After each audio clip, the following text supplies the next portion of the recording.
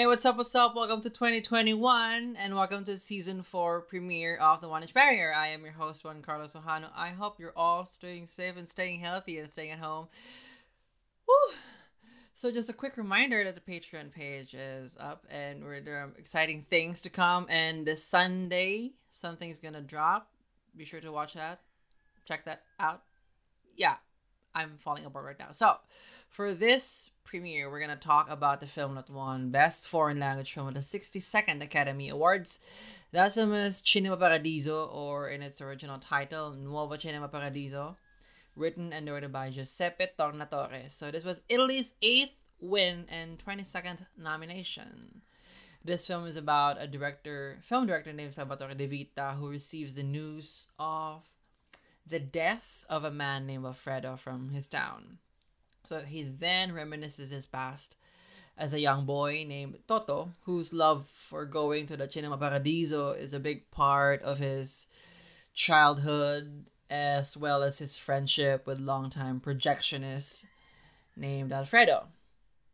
That's Cinema Paradiso. So for our guest for this episode, he is from the United States. He is the founder and editor of the Film Experience. And on a very personal note, he is one of my big film influences. Just saying that. So I'm so happy to have him on this show. Please welcome Nathaniel Rogers. Hi. Hello. Thanks for having me on season 4 premiere. Woohoo! Yeah, I've been dreaming of where can I have you on this podcast? And it just felt right for this one. Like I said a while ago, I just want to thank you, not for coming, but really, my heart's fluttering right now. But well, that's in keeping with the movie we're discussing. Yeah. You basically introduced me to the Oscar race. I never thought of anything when I first saw the Oscars on TV, what are these films? And they must be all great films. And then when I searched about the Oscars, I stumbled upon your website 13 years ago. I was so green and I knew nothing about that. And you just introduced me to this whole thing of there are more films aside from the nominees. And then not all nominees are great. And then there's so many things that are coming into play, and the way you make your predictions, you can still see them in my own personal documents. The way you have color coded for blue, red, yellow, green before, I still have them in my records now, and just thank you, really, because I started to feel less alone watching films, because I knew there's someone out there talking about lots of films and not just one kind. So I want to say thank you for that for now. Oh, that's awesome. Yeah. It just goes to show how old we are now. But anyway, can you tell our listeners where can they find you on the internet? Yes, I'm at thefilmexperience.net is the site. And then on Twitter, I go by @NathanielR. There you go, our home. So, let's start with this one. All right, Cinema Paradiso. I would admit there was a lot of nervousness when I came, because a lot of the winners from the 80s, I have no idea about any of them, which makes this podcast exciting because I'm watching films I have no idea, literally. But this one has such a big reputation on its own because it's being called one of the greatest from Italian cinema, from world cinema. I know friends who personally love this film. It's their favorite film. A huge reputation. The roosters, I can hear the roosters. But what do you think of this film? Is this your first time? It is not my first time seeing it, but I do have a little story about my first time seeing it. I did not see it when it was first out, but when I went to college, I went to college at BYU, which is a Mormon school for those who aren't in the U.S., because I grew up Mormon, and so it's a religious college, and they had this one program called International Cinema. Very creative name, right? It was just they just showed foreign movies, and that's all they came up with for the title. But anyway, they would show foreign movies once a week at this one event, but they would edit them all the time. So they were like foreign movies without like the racy bits, right? So it was hilarious to me that that's how I saw Cinema Paradiso, because that's that happens within the movie, that there's like a priest that's like editing films. So it's kind of ironic that that's the way I first saw the movie, and that they apparently didn't have any qualms about doing that even while showing movies that were about that. So I loved it so much. This was in the 90s, in like the mid 90s when I was in college, and like I but I have to admit, seeing it again, it was like I was just kind of shocked at how sentimental it was. Um, so I didn't love it as much. It definitely has great moments though. Yeah, it is a film that is unafraid to go there, like in terms of sentimentality, and frequently goes there in terms of like the tone it's striking. I mean, this beautiful music by Ennio Morricone just always goes there, and it is a beautiful piece of music. But at some point, you kind of feel like, I don't know, maybe I'm trying to think of it in such a way that, was it because it is about a man looking back at his past, that there is this layer of like, we're probably not seeing the raw emotions at the time, but there is this nostalgia already with it. So in the context of the story, there is nostalgia, but at the same time, I think the film itself is playing up that nostalgia a lot, and especially like in the childhood years. But I know the term like love letter to cinema has been thrown around like a lot of times, and like, what does that even mean anymore? But this film, I think, is one of those where I get why it's called that, because it's, well, sentimentality, including, there's this celebration or just like deep heartfelt appreciation of cinema and how it permeates into the lives of the film goers, and that's a feeling that I miss. We all miss that feeling, but um yeah, it really harbors on that emotion of awe. Yeah, I should say that, even though I called it overly sentimental, I do think the sentiment is appropriate in that the subject is also sentiment Yeah. and nostalgia. Like that is what it's about, is him feeling like these feelings about his youth. And also watching this during the pandemic, watching it again when I haven't been inside a movie theater since, like, I don't know, February. Um, I One always take a year. break. I always take a break right after the Oscars every year, because I love going to the movies. Of course, I'm always at the movies, but I see so many movies around Oscar time every year that, like, for about 3 or 4 weeks after the Oscars, I usually is like the only time I don't go to the movies. So I was sort of on my annual break from the movies, and then I couldn't go back to the movies. So it was very upsetting. The hibernation never ended. Yeah, Um, yeah, yeah, I also have that thing. Especially, I think, especially because of how release models work, they really delay stuff. So like, I'm in hibernation for like 6 months, and in the last 6 months of the year, like, oh, I have to watch like three today. Oh, what? yeah, exactly. Yeah, But last year was different because last year was kind of different because I'm already seeing stuff as early as September with Hustlers and Ad Astra, and then, well, the Goldfinch. That didn't happen, but you know, it was more well distributed last in 2019. Oh yes, my gosh, I'm still in 2020. But yeah, there's this longing now that kind of affected me away, and it also made me feel emotional because that communal experience that we see in the film. Well, I usually watch films like 10:30 in the morning, so there's no community there. Like, I'm alone. But this one, I think it is conscious of what it is about and plays it up.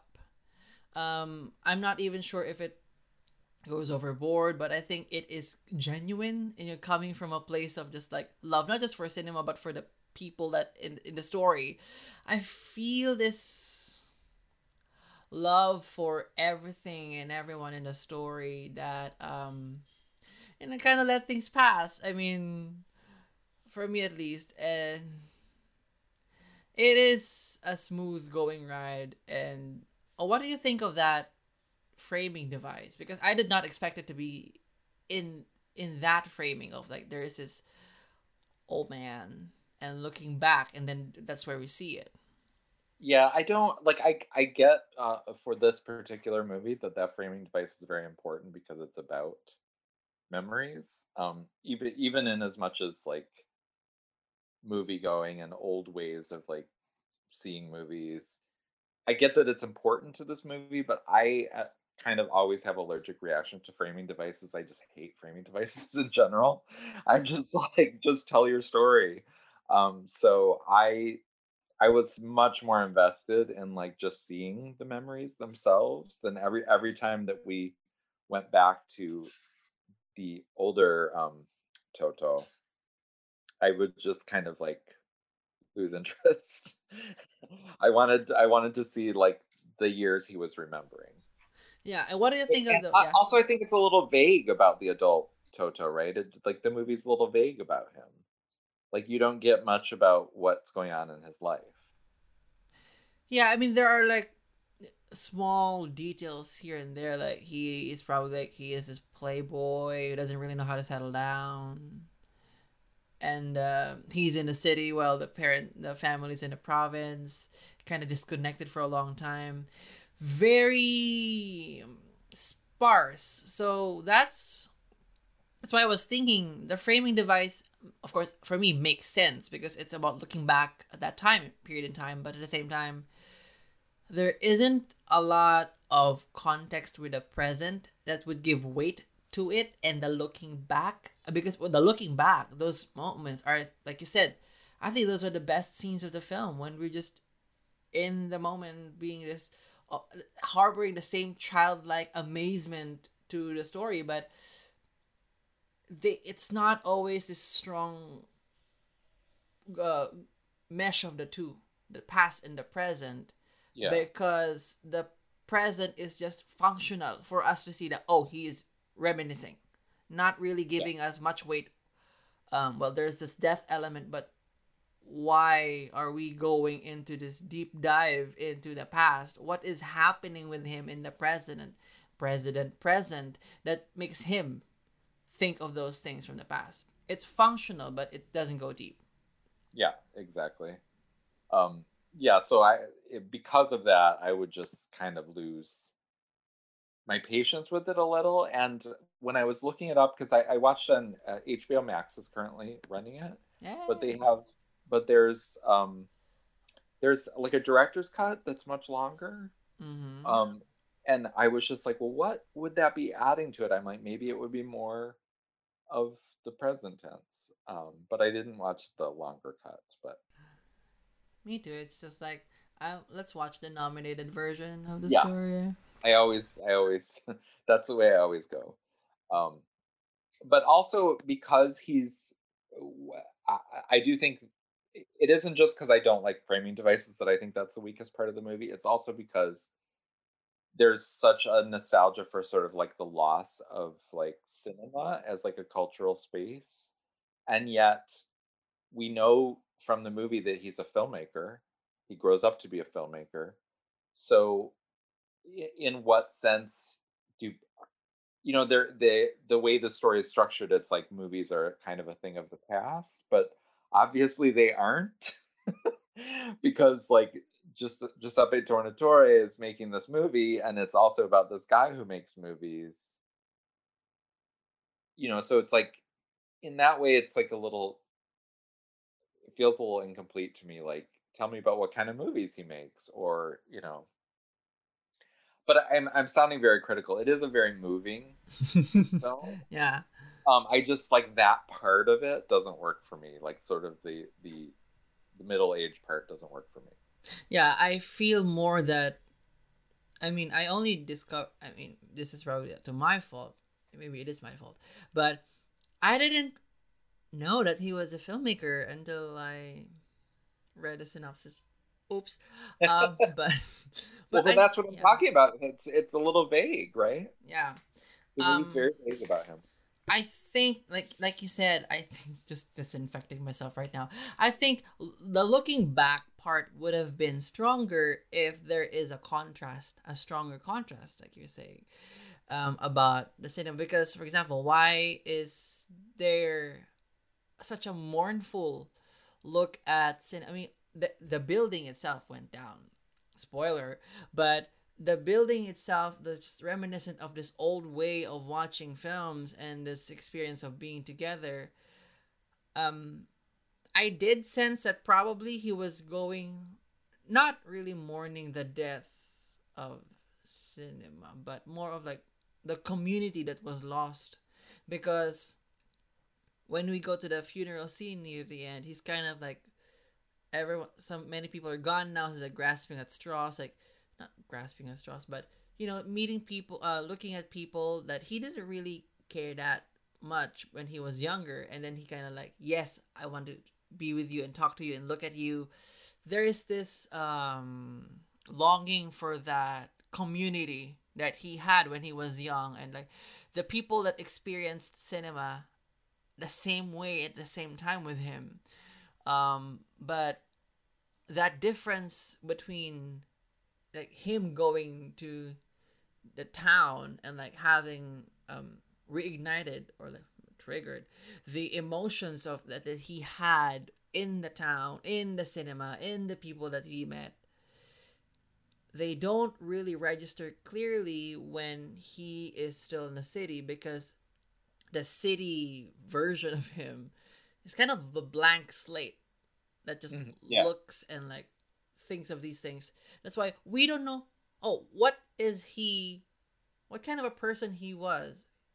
Was he before he went back to the town? That time in between he left the town and he came back to the town. I'm not asking for more scenes. I really don't. But it's just like an understanding why what's with him before the death, because we started with the death of right. they were already calling him like, oh, someone's dead, or probably. So I just don't know. I want to know him more because it is his story and we are following him through the present. That's why it's just functional, that framing device. And I don't mind framing devices that much. Right. I mean, it's telling, right, that Philippe Norat, I can't say the name, Norat, Right. the French actor who plays like the projectionist Alfredo, who's the one who dies that prompts the whole plot. Um, and it's telling that he was like his prizes were for best actor, because even though he's not actually the protagonist, Mm-hmm. but he's like the focus, Yeah. and he's such a like a richer character because the protagonist is this blank slate, like you're saying. Yeah. And did did you notice that a lot of his dialogue are don't sync? Alfredo or the Alfredo. yeah. Is it just the time being the time of filmmaking that it just popped out of me. I mean, I don't mind it, but it's just like it he doesn't really sync at all.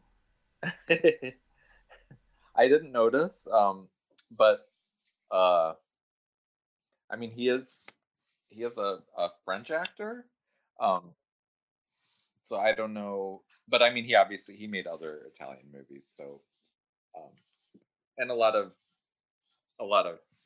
French and Italian actors speak French and Italian, so I don't know. Could be a Yeah. sound issue. One of the most random observations that I had, and going back, like I'm now watching films from the '87. Like, yes, it's a thing of the '80s where a lot of dialogue just don't match. But anyway, um, let's expound on those scenes where he was a kid, because that I think are the most powerful moments of the film, just on a deeply emotional level, and that's where the sentimentality works so well. Like, yes, I'm on board. Yes, give me those heartstrings and those strings, really.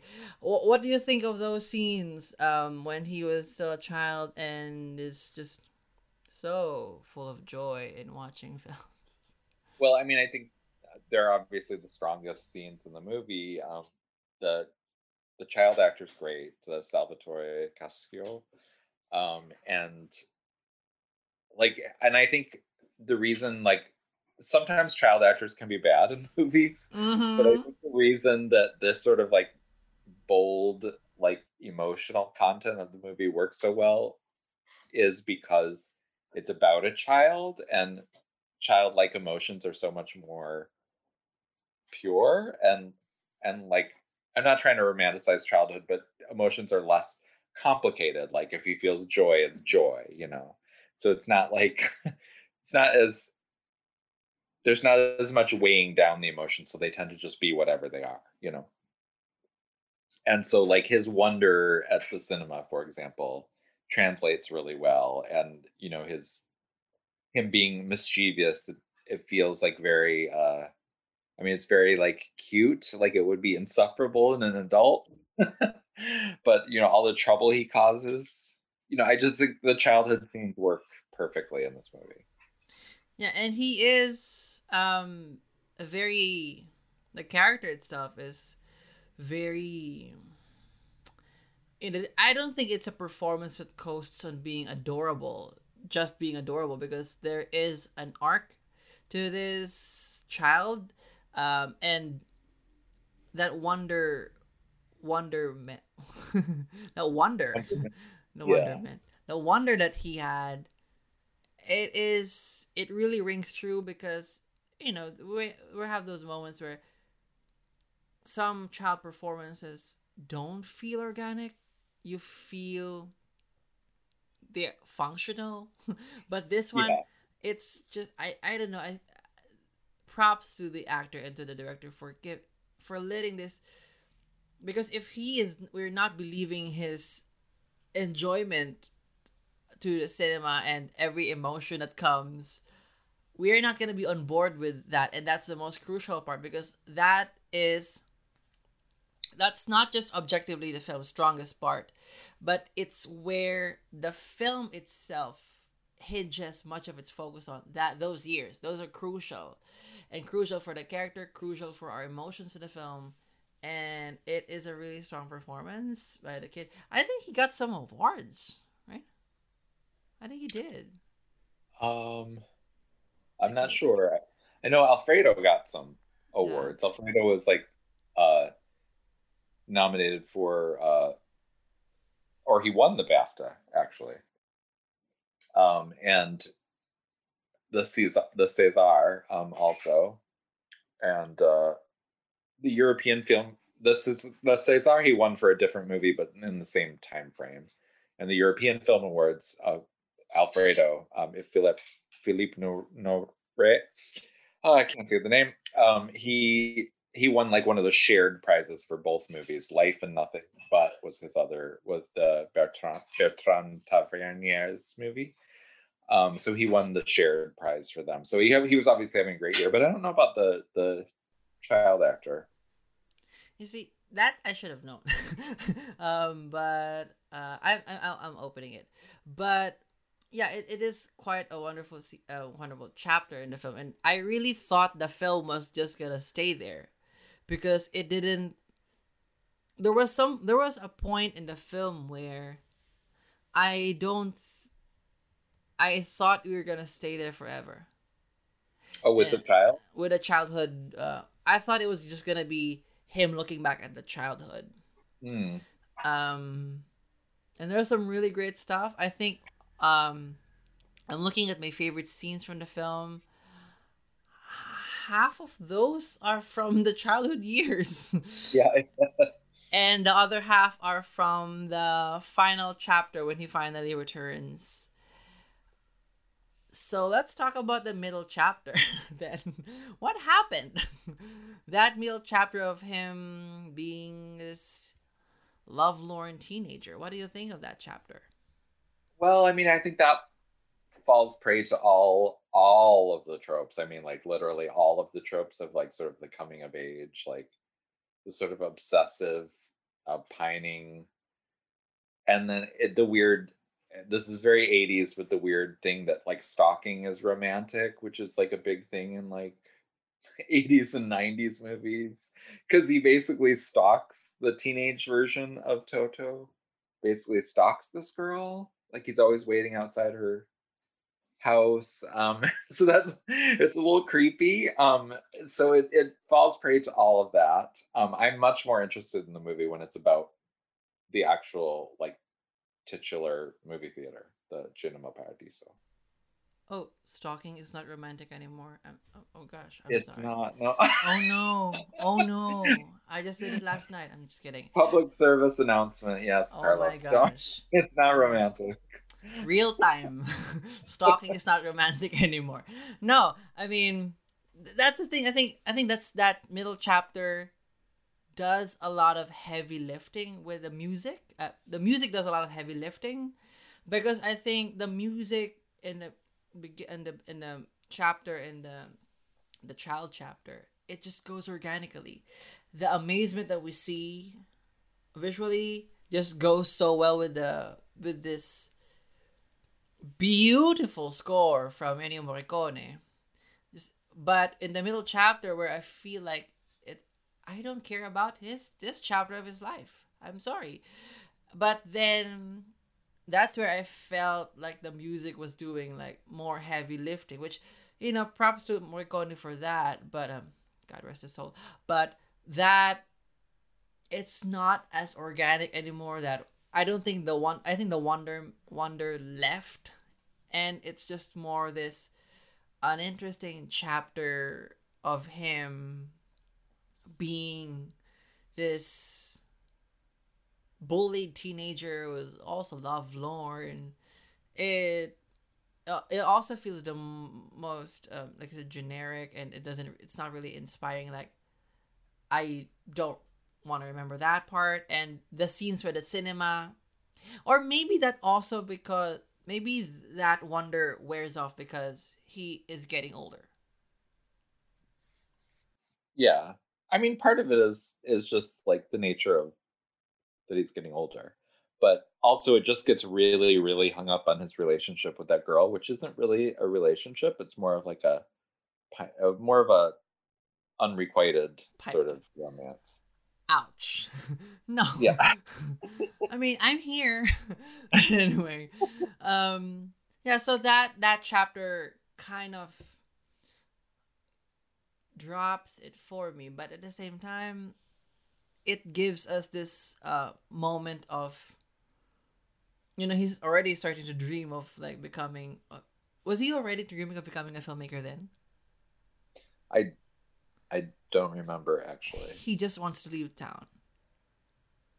Yeah, I don't remember exactly, but like the idea of him being a lovelorn teenager, that it totally works with the plot. It's just like less interesting because we've seen it in like a million movies. Whereas you don't see a million movies about a little kid wanting to be a projectionist. You don't see a million movies about that. So that's more like inherently interesting. But but the fact that he's a lovelorn teenager works well in terms of the fact that the main the main through line of the like edited footage of like it's always something romantic is taken out of the movie. Um so that works really well. And I think you need that teenager to have this sort of like romanticism, because he's always denied all the romance. Yeah. And when he was older, he has a problem with having real stable relationships with women.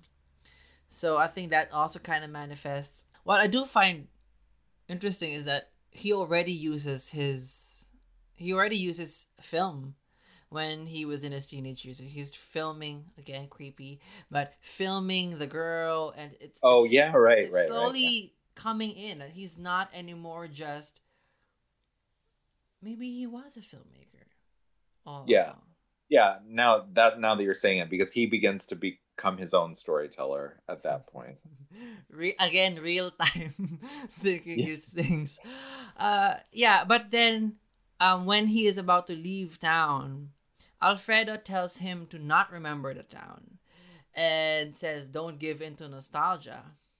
That line stuck with me because the film basically gives into nostalgia. But what do you Yeah. think of that? Maybe not. What do you think of Alfredo's demand actually to Toto to don't remember the sound, don't come back? Well, What I do you think think it's of that? actually one of the major strengths of the movie because the movie so giving into that, and yet the character that we're most invested in, essentially, um, because Toto looks up to him so much and uses him as a mentor and everything, he's the one telling us, and no, it's all a trick. It's all an illusion. It'll hold you back to be nostalgic. So it's an interesting like contradiction of itself, which I think makes the movie much richer because the movie's warning you against exactly what the movie's doing. So Mm-hmm. I think that's a really interesting part of the movie. Do you believe in that nostalgia always holds someone back? No, but it can be a trap. Mm. Like if you get too hung up on, the past, you're not living in the now. I don't want to live in the now, but anyway, uh, yeah, there But are you yeah. could, 'cause that's all we really have is the now. I'm exhausted, but those are these moments, and I do felt something. I felt quite an emotional investment for Alfredo's character. I think it's that kind of character that you understand. And it also props to the performance and how he was used in the story because it's the kind of character that makes sense why he has this long impact on the actual main character because it's not his story. He is Right. just a part of that, but we see how that character was used, especially in the childhood years, where you understand why he has such an impact, the way he was placed in the story, and that's why his death matters. Um, for him and also for the story. Um, I do want to say that going back to the best parts of the film, which is the childhood years. One of the things that I love about this film is that it it goes into it strays its focus to a random character, stays with that for like 5 to 10 seconds, and then we really just go away from the protagonist. Like it's not even the child looking at them. It's just sometimes the child is just passing by, and then suddenly the camera would focus on this random character for like 10 seconds. Like, why are we looking at this person? And then these are all like people from the town or like cinema patrons. And then at first I was thinking when I was in the child section, like, yeah, because probably like the film is making an emphasis of how movie film going is such a communal experience. Like we see these uh strangers really give bringing down their guard once they watch a film, and it becomes this shared I love when they were crying in the cinema because it's all this shared experience, but it's just we don't really know these characters. We just see them when they're there or like when they're clamoring to go to the cinemas, because that's the only option for entertainment. But in the end it pays off when the last people standing, when there was this funeral, and then he suddenly sees these people that I don't care about this person, but since this town is already strange to me and I don't know anybody here, I he's like reaching out in this very quiet, beautiful way. And it's not anymore like cinema bringing, well, it is bringing a sense of community, but just in the film overall, there is an appreciation to the town that Alfredo is telling us, well, don't remember this town.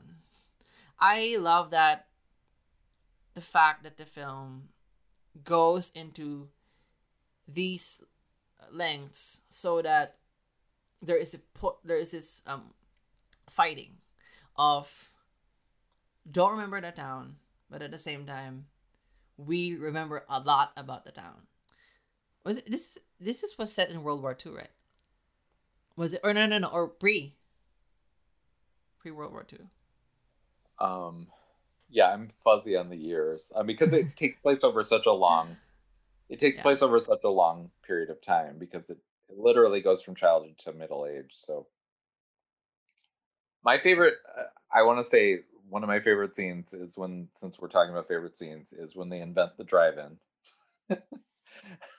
When they decide to like project the movie onto the wall, like in a Oh, nearby building. I love that moment because like everybody gets so excited because they want the cinema to stay open, and that's one of the purest moments in the movie. I think it ends in tragedy because that's when the fire happens, but I it's a really fun scene, and it's also I'm like, oh wow, they invented the drive-in in Italy before drive-ins existed. that's eh, talking about magic of film, and I think the film is exploring that. That is one of those moments where I'm like, all right, you have me. I am surrendering to the magic of this film. Yeah. And of course, they put this makeshift speaker, and I'm like, yes, this is 2020 right here. But then I just, I have some qualms with that scene because I think that scene is already very loaded because, it started with people clamoring. And then they project it to outdoors. Beautiful. It's a beautiful escalation. I don't know if the fire should have been in the same scene. It's a writing nitpick that I think just the scene itself is already so loaded. Yeah, no, I can see what you're saying. Yeah. Yeah. Because it is such a purely joyful moment that the fact that it also leads to the tragedy is kind of. Yeah. Like you have to ruin this one. I'm no. I just remember that because when I was in film school and I was, writing my film, and I remember a friend of mine telling me, well, you have two major plot points in the scene. Move one out because you're probably gonna dilute the other one, the impact of the other one. So I would have probably wanted to see the fire in another sequence, like maybe a few sequences later. This is very nitpicky, but yeah, that I just love that moment. I think that's where I just give up and just like, if this film is gonna be this good, this is, mm-hmm, you know, I love it. But I do want to say that I also loved how they were doing the censorship with the priest. It also goes to show how ironic it is, in Italy. It's a bedrock of cinema. The church's presence is very strong. It's there. It's from there, and then you have this push and pull between the conservative and the film, which is not. And then at some point, we just the cinema Paradiso just turns into this den of masturbation and prostitution and murder, and I'm like, yes, like sure. I mean, I haven't. Anyway, I haven't witnessed any of those. But I loved. What do you think of that contrast between the Cinema Paradiso and the Nuovo Cinema Paradiso, the with a new investor, new cinema, but then, Oh, I mean, I think that's a good part of the movie, just because it like part of the movie's thesis is that times change. So that's what Alfredo's point of like, don't get too nostalgic. Like, you have to move on. Um, so I like that contrast. And also, maybe because I'm anti-censorship in general, like the priest thing is funny to me. But since I grew up with it, and like as I was telling the college experience of like going to a place where they were always editing movies, like, I feel like it's better to just let people be people, than try to control them. do they also have bells in your church? No, but they did this very popular thing when I that year when I was in college, was that they would have these like family newsletters or whatever, where every movie, or it was in the newspaper, I think. I don't remember exactly the context, but they would literally, every single movie, they would do a huge list of everything offensive in it. So we used to always make fun of it, because it was like they are noticing, they're way more invested in nudity than like normal moviegoers. They'll like tell you in these guides that they used to publish exactly what angle of nudity you're seeing, like partial side view, like like explicit detail of what was in movies so that you could decide whether or not it was too much for you or too much for your children or whatever. But like I mean, it was almost like, when people get too repressed and it comes out in weird ways. That was that experience. So you could read those things and be like, "Oh, this movie has lots of sex. I want to see it." you know? Yeah, I mean, if I had that list, I'm like, let's search YouTube scene. Well, this I is before you. This is before YouTube, of course. But Oh no. What yeah, did oh yeah, they cut it. Um I remember that because I also grew up in a Catholic school, which is weird because I'm not Catholic, but I just love that school. And they definitely don't show a lot of stuff, like a lot of films because of that. Kind of understandable. They're doing their part. But at the same time, I was this sneaky little bitch who sneaked into Silence of the Lambs and showed it to my classmates. And, like, Anthony Hopkins with the skin and the blood. I'm like, yes, the teacher's not here, so I'm showing you guys this bad person. And then I, luckily, in my own home, because I don't remember being censored at all in the choices of films that I watch. I mean, probably wrong because I was seeing really inappropriate things as young, and I was like, when my mom would say, "Oh, why are you watching this film?" Because when he comes into my room, there's a sex scene. Like, well, it won an Oscar, and that's a good excuse. I read it on this website, and I would refer to your website. I heard it's a great one, so like. Okay, sure. Even if in the cover it shows like restricted for adults, like, all right, watch Shakespeare in Love and just like watch all the sex scenes by That yourself. is Like, funny because I those excuses did not work for me. I was not allowed to see so many things growing up. they see an Oscar statue, yes, watch it. It's great, and what we watch it, and like when there's a sex scene, like, not watching. I'm pure. I'm not watching that. That did not work in my house. Like we were not allowed to see so many things. Yeah, but now we're watching everything, and like I said to you, we're gonna watch Betty Blue in a few weeks. So like, I know, and woo! I said, be prepared. You'll be shocked that Oscar nominated it. It's a good and one though. and I would say, "Oh, what are they doing? Wow, no idea." But yeah, I did love that, but at the same time, I was thinking of, I don't know if the film was establishing lack censorship to the innocence inside the cinema, and then lack of censorship, and then all these events happening, the masturbation and prostitution and murder, or is it just with the times?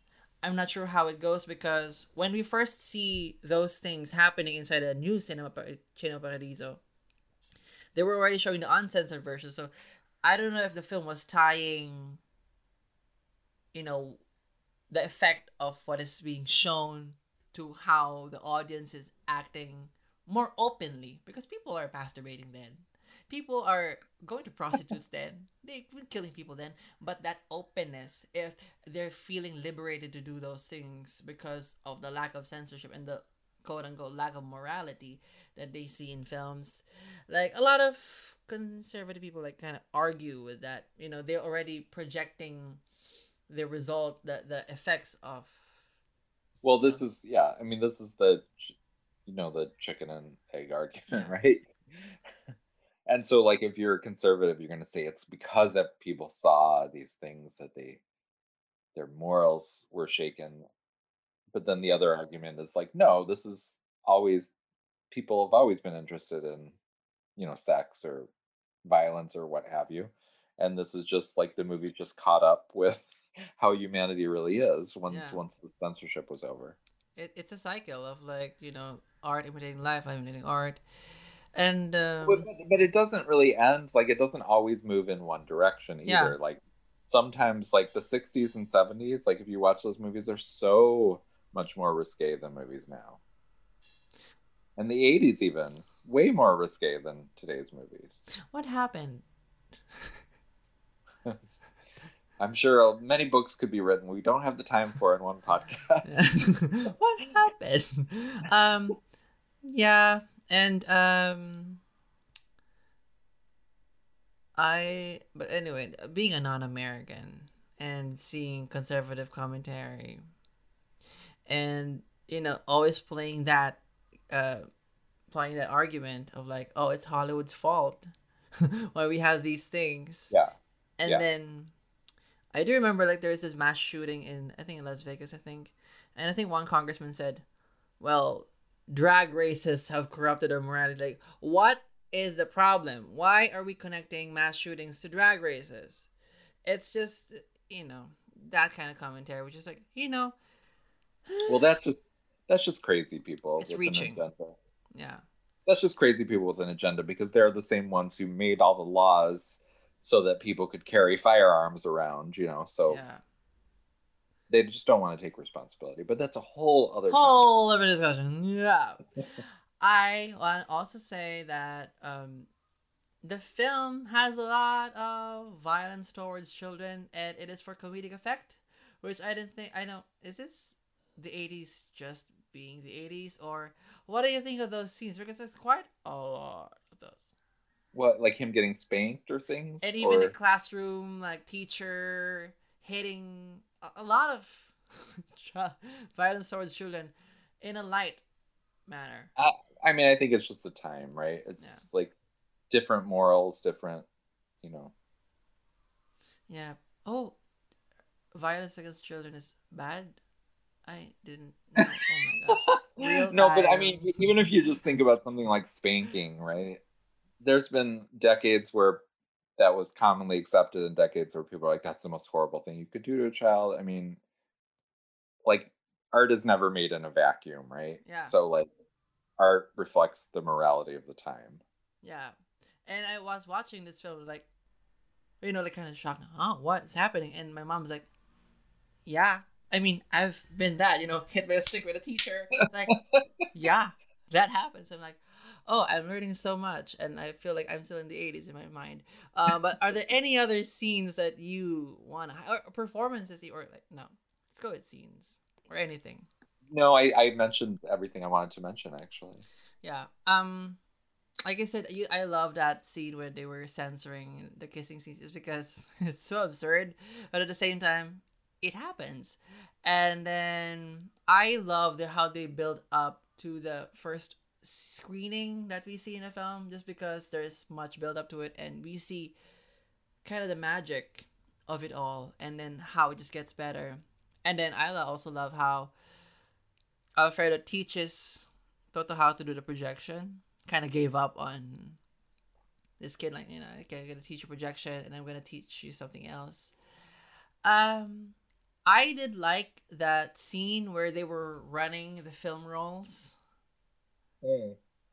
Did that ever happen in the United States? That kind of like system of playing films, or do you ever have enough film rolls that that doesn't happen? I That scene, I have to admit, totally confused me. Like, I don't know if it was the editing or that there wasn't like a beginning, middle, and end to that scene, but it just confused me what was even going on. I love that scene because that used to happen here in my country. Oh yeah. It's not as rough as that. I mean, I was calling them that. That is so stupid. I mean, you play two films at once. I mean, because that happens here. I mean, in the Philippines we have this. I don't know. I don't think there's an English translation even. But there are these runners who would, for example, play the film at 9 p.m. Let's go with 4 p.m. 4 p.m. And then another cinema would start playing the same film at 5 p.m. or like 5:30, 5:30. And then what would happen is that film roll plays at 4 p.m. here. When it finishes at 5 p.m., this person on a bike would carry the film roll, go to the other cinema to play at 5:30. The second roll is already playing, and then the first roll would play on 5:30 in the first cinema, and then the person would go back to the first cinema, get the second film roll when it ends, go back to the second cinema. So that experience is like, yeah, I love seeing I those mean, moments. I never worked in a movie theater, so like I don't know, but I assume that's more of like a rural situation. Like I grew up A in third world situation. no, a Yeah. rural, like not third world. So like I grew up in Detroit, so like I movie theaters would not have booked something if they didn't have the reels. You know what I'm saying? Like, so Yeah. I didn't understand that scene. Yeah, but this is Italy in the 40s and Philippines in the 2000s is doing the same thing. Like, come on, guys, let's not screen. Or like, it's in the film distributor's part because, like, come on, don't book when you don't have the roles. But I will say I've had that experience as late as 2019 because I went to the cinema to watch Green Book, and it wasn't playing there. So, They were anyways, trying to save you.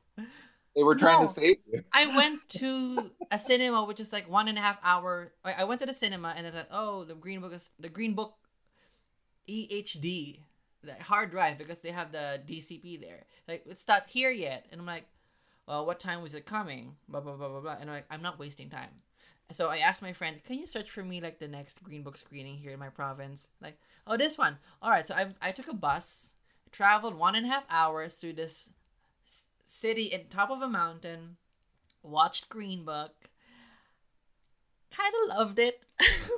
So it was a weird time because like, why am I here in this tourist spot just watching Green Book? I had because of this problem with they don't have the film.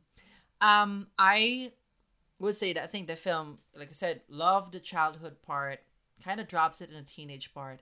I think it rebounds quite well when Toto finally comes home because there are a lot of reckoning there, and it's not. I think that's when the film kind of pulls back, like with the sentimentality a bit. It's more kind of confronting with more rawer emotions, like you see the funeral, and then the cinema is demolished, and then it goes inside, and there's these ruins. Of course, there's this still nostalgia playing, but it's not. It's so tempered that I love like there's a certain maturity that this character and also the film had in confronting these moments. And I'm like, I wish the film was this good or the childhood part because the film, it kind of feel bad when the film is kind of rebounding, kind of picking up uh, lower parts, but the chapter where he finally comes home, I think those are the scenes where I was really teary eyed because like those are the more nostalgia kind of stripped, more tangible Hmm. emotions. I mean, the only thing I had remembered about the movie from seeing it because I saw it, I don't know, 90, I don't know, in the mid 90s I saw it. Um, and the only thing I remembered was the film roll when the film roll of all the edited scenes that he watched because I remember when I had first seen it thinking it was like the most incredible movie, and I think because of what I'm saying, all the like the connections between seeing it in a movie theater that regularly cut out sexual scenes, um, and so I to me that was like an amazing sort of culmination of everything the movie was doing. So I love the ending. Yeah, I did love the ending though. I was thinking probably I was spoiled because this film is the ending itself is very well known. That I think I saw it beforehand without the context of it, and I thought, yeah, great music, and these kissing. Like, what's happening? Why is he crying and seeing these scenes? And then when I found a film, like I was thinking like probably had much impact on me. My voice is fading. I'm sorry. Much impact on me if I went in blindly without knowing anything, because that is such a callback to everything. It's such a long planting of, Yeah. it's such a Hmm. huge payoff, and the film knows it's a payoff, and it's the very final moment of the film, and it's beautiful. I mean, the movie's not subtle, It's not.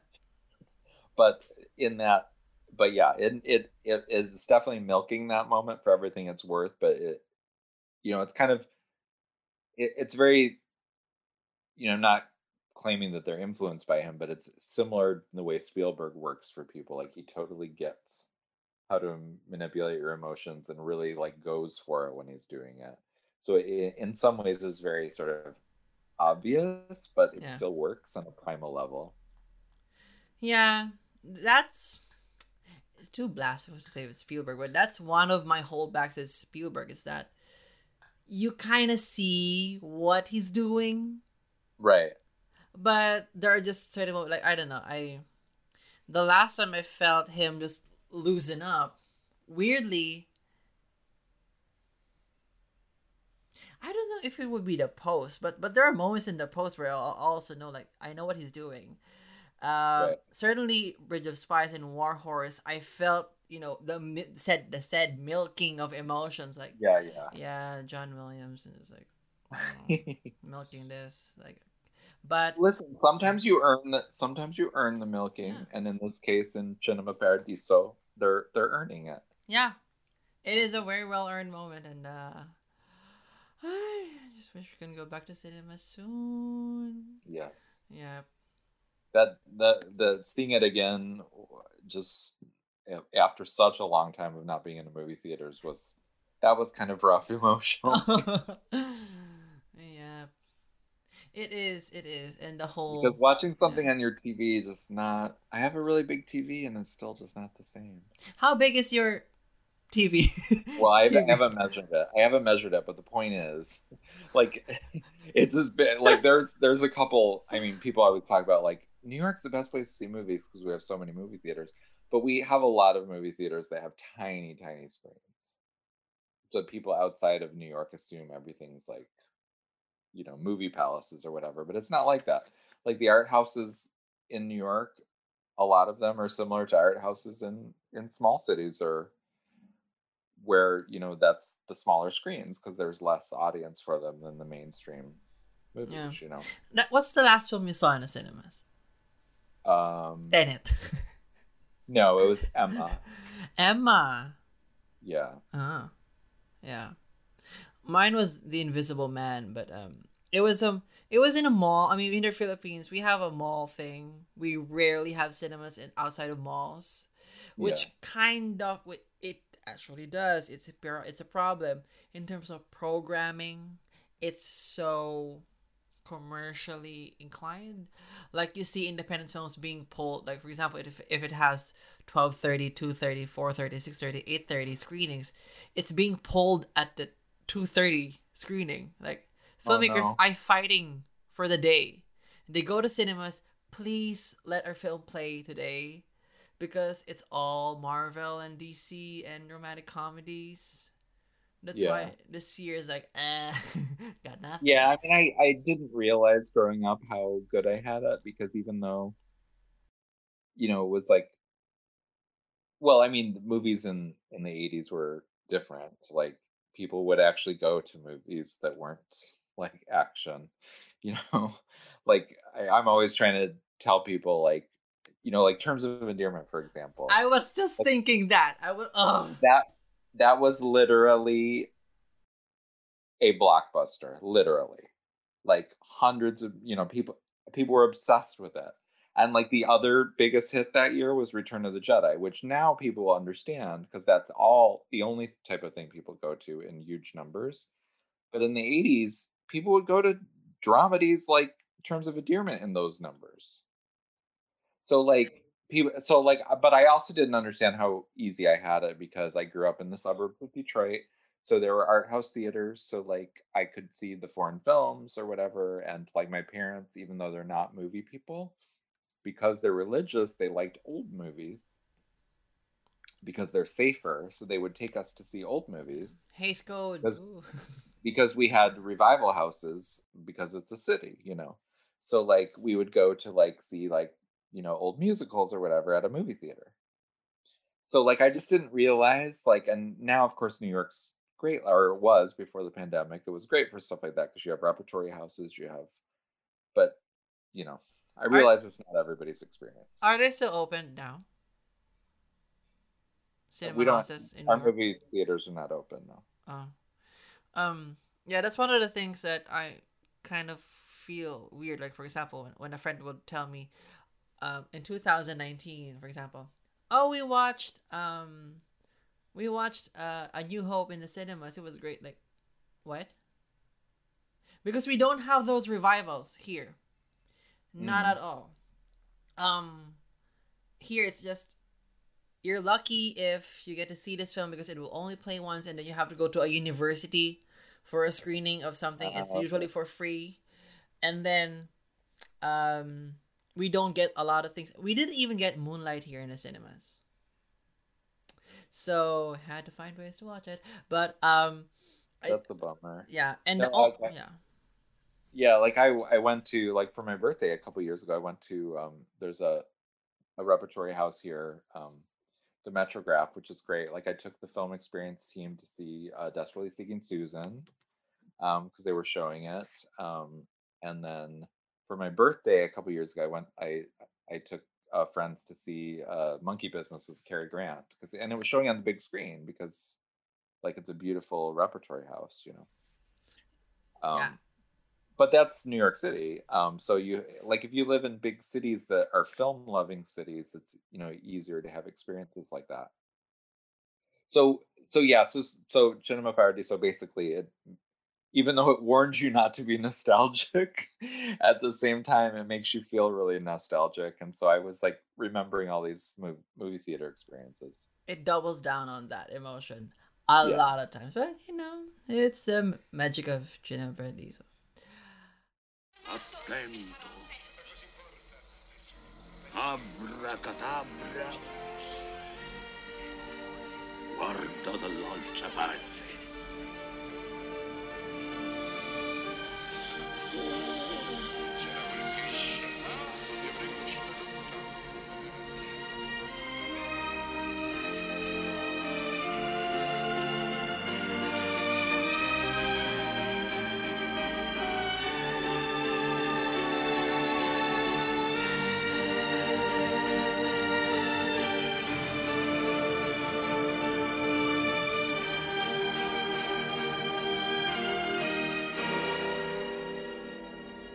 Affacciati alla finestra e guarda, ragazzi. Before we continue with the episode, I would like to take this opportunity to quickly talk about this new website called the Star Draft. And with me is one of the site's founders, Brian Taylor. Hi, Brian. How are you doing? Hi, Juan. I'm good. Thank you so much for having me. All right, great. So I would let the listeners hear it straight from you. What is the Star Draft? So the Star Draft is a website that's a little bit like fantasy football meets Hollywood awards season, where we would assign point values to nominations and award shows and draft a team of celebrities.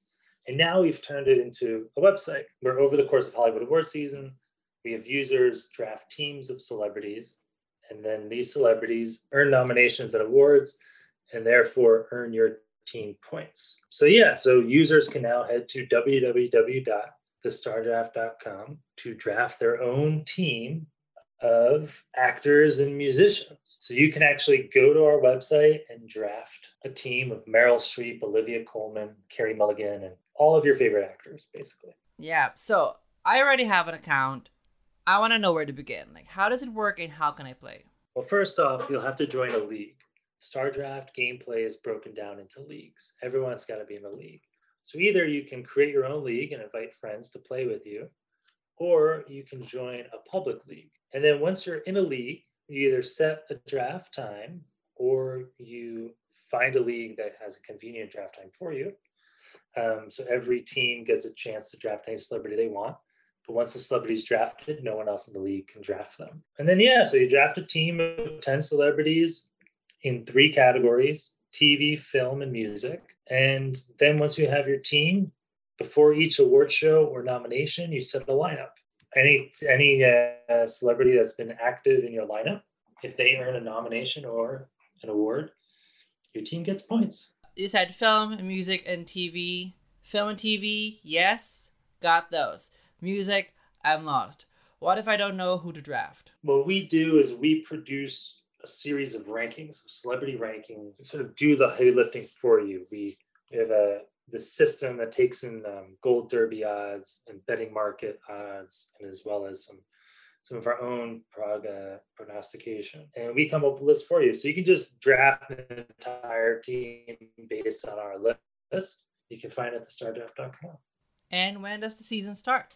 So points start rolling in with the Critics' Choice nominations on January 18th, and those are just the TV nominations. And so that's technically when the season begins. I should mention that one other thing about the Star Draft, besides your leagues, is that we have a site-wide leaderboard where all the top scoring teams in their respective Star Draft leagues will be ranked on our leaderboard.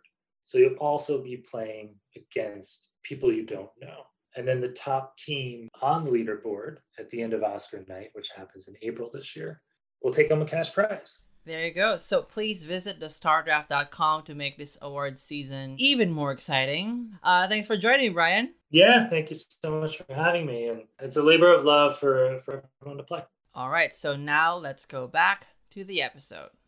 All right, so let's talk about how Cinema Paradiso won. It premiered in Italy on November 17, 1988. The first cut was 155 minutes, but then it bombed. They cut it down to 124. The international version was the one that was eligible for Academy Awards, and that won. And then it premiered at Cannes, where it won Grand Prix. It landed in Toronto September 12, and it screened in New York in February 2, 1990. This was Italy's 8th win and 22nd nomination. It won Golden Globe. It was nominated for DGA in the 1990. And then it won 5 BAFTAs in 1990. It won Best Film Not in the English Language, Best Actor for Philippe Noiret, Best Actor in a Supporting Role for Salvatore Cascio, Best Original Screenplay, and Best Film Music. Box office wise, it grossed like $12 million in domestic box office. Do you remember the Oscars at the time? Aside from Michelle.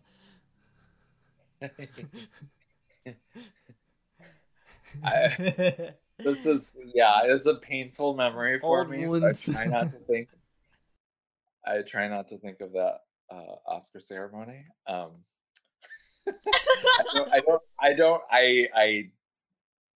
no comment. just fell apart after I asked that question. No, but do you remember this? What were you already like following this category then, or not really? I like my Oscar. The very first Oscars I ever watched was the 1983 Oscars, for Terms of Endearment, and I didn't really understand what was going on, but I was like really into it.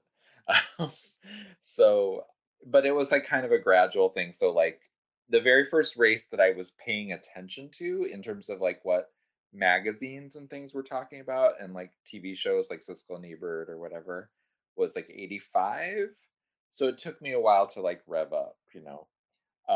But then by 1990, I was 89, 90. I guess I was seeing like the very first foreign film I think I saw was like 86 or something. Which one is it? Betty Blue? No, no. Oh, I like in terms of nominees. What was the very first one? Anyway, it was like around this time I was starting to watch things, but I hadn't. But not everything. Like I wasn't that. It was more like 1992 where I was watching everything. Mm-hmm. Yeah. So yeah, I hadn't seen. So like the only one of these that I had seen was before we were doing this. Well, I had seen Cinema Paradiso, but like a lot long time later in the 90s. I think the only one that I'd seen was Jesus of Montreal. Wow.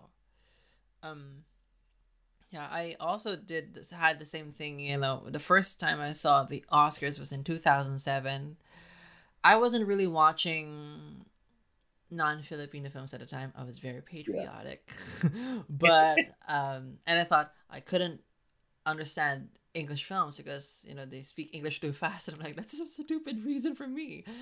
And then for some reason, I woke up one morning, getting up at dawn, and there's this sense of possibility. No, just kidding. It's not the hours, but I woke up one morning and it was the Oscars was playing on a TV, and best makeup. I remember Lavian Rose winning it, and like best costume design, and like, what are these best things? And I was starting to become this film person. Then like, what are these? And then the electricity went out.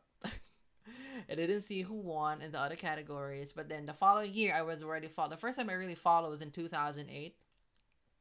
That's when I stumbled into the film experience. It's the film experience on blogspot.com. And you had these tables of like, what is in the running. And then, but the first time I tried to watch everything was 2009 with the expanded ballot. So that year is just special to me, even with The Blind Side. Best Picture. Yeah, so that's my relationship also with the Oscars. Let's go with the other nominees. The other nominees that year were Camille Claudel from France, Jesus of Montreal from Canada, Waltzing Regitze from Denmark, and What Happened to Santiago and Puerto Rico. Where do you want to start? Let's do the big one, Camille Claudel. All right, that's a big one. Camille Claudel premiered in Berlin, where it won Best Actress for Isabella Gianni. It was Golden Globe nominated and top 5 foreign films of National Board of Review. Also nominated for Best Actress Isabella Gianni. It is about Camille Claudel, a sculptor who kind of falls into this relationship with I forgot the name, but it's Gérard Depardieu. Rodin. And then it becomes this consuming relationship on her end that slowly saw her break down as an artist and as a person. Basically, it's hard to summarize a 3-hour film. What do you think of Camille Claudel? This is your first time, right? It is my first time, which is kind of a shock because like I love French cinema. And so like the very first foreign language movie I ever saw in my life was French. And I took French in high school, and so like our teacher was always taking us to French movies and encouraging it. So like I was really into French actresses and French cinema before I was into like global cinema. So I'm shocked that I never had seen this because I love Isabelle Adjani, and I loved it. It was kind of like very big. Like I didn't understand how that it was 3 hours long. Like thankfully, I did not check the running time before I pressed play. But I was totally into it. I mean, it is like a biopic in all the ways that you can be a biopic, you know. But I was really into it. Maybe because like I love movies about women losing their grip.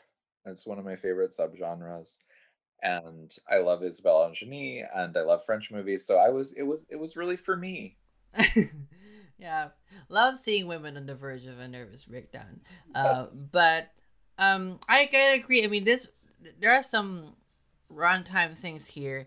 The original version was in 1975, 175 minutes, and that was the one that was released in France. So we're assuming that's the one that qualified for the Oscars. But then when it was released in the United States, it was 157.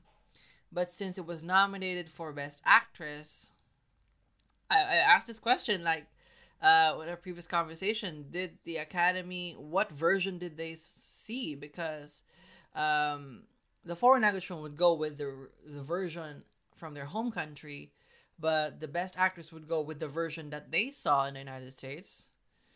And it's a huge difference, like 20 minutes. I mean, it's very possible that they saw both versions because it's different groups. Yeah. Like you have to be or back then you would have to be like they've changed the voting a lot since then, but back then you would have had to be on the sort of volunteer committee that was watching the foreign films. So it's possible they had Two the two versions. different versions.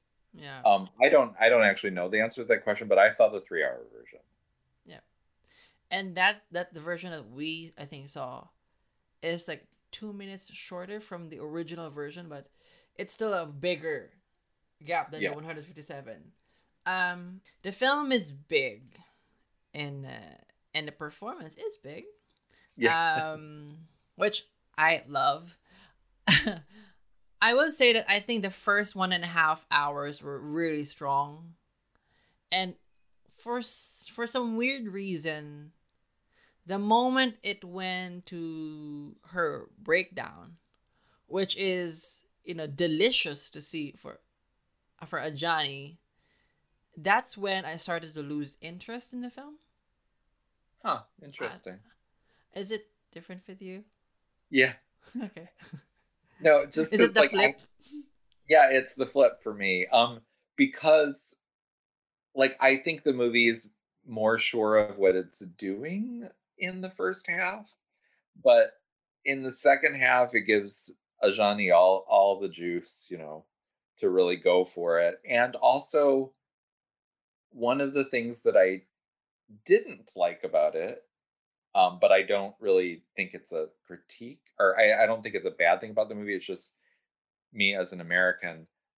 Camille Claudel is obviously so much more famous in French, like sort of myth, that I think they were taking a lot for granted that we already understood about the story.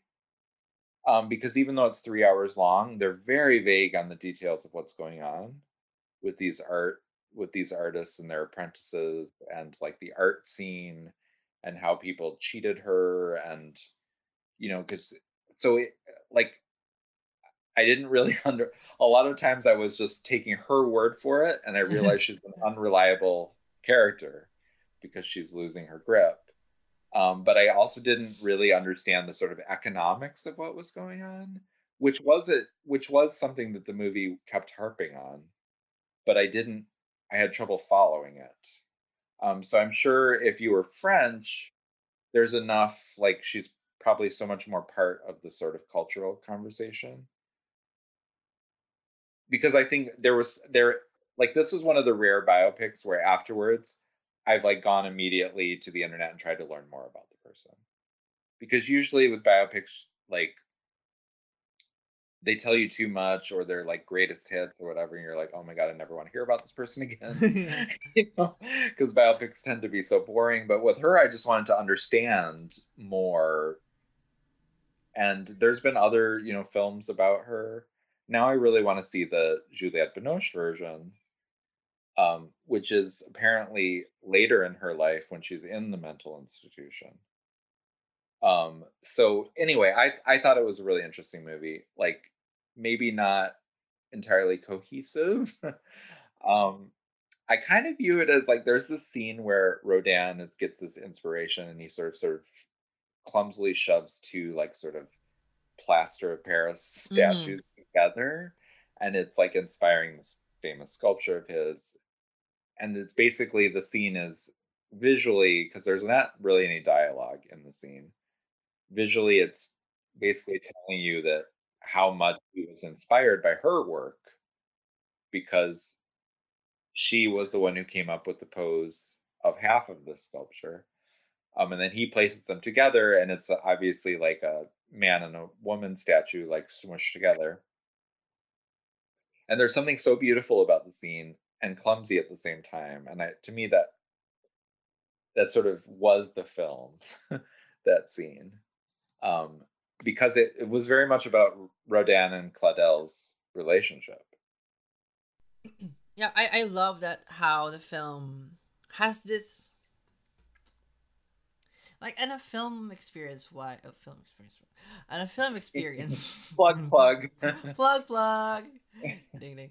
On a film experience level, one would want more cohesion in terms of narrative if we are wired to follow plots, but at the same Yeah, time, the abandon that the narrative has, and just letting, just following these characters, especially Camille. Um, that I found really interesting because it commits to that just follow them, and the ups and downs, and I think the truth of the matter is somewhere between Camille's insanity and the people around her. I think the truth is somewhere in between.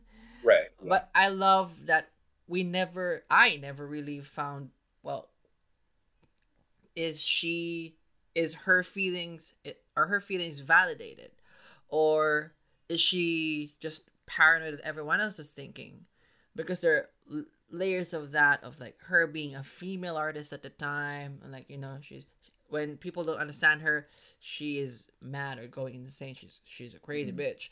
But then at the same time, you really see her fall apart, and that I really love Johnny's work in that. Especially, I think it's very well set up. Her performance is. That's why when she explodes and breaks down, like, yeah, girl, let go. Because I just got it, and it was a long time coming. There's a lot of pressure. There's a lot of mistrust, and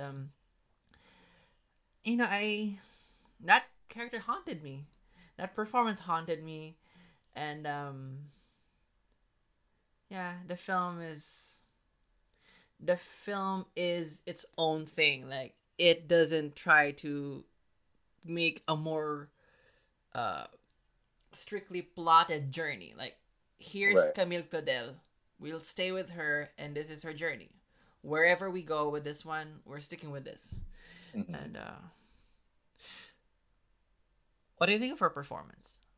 I mean, I am a huge Ajani fan, so I keep hoping she'll have some sort of comeback, or not. I mean, not that Upar ever went away, but I keep hoping she'll have a mainstream success in the way that Isabelle Huppert did with Elle recently. Um, Not that Elle is mainstream, but you know what I'm saying.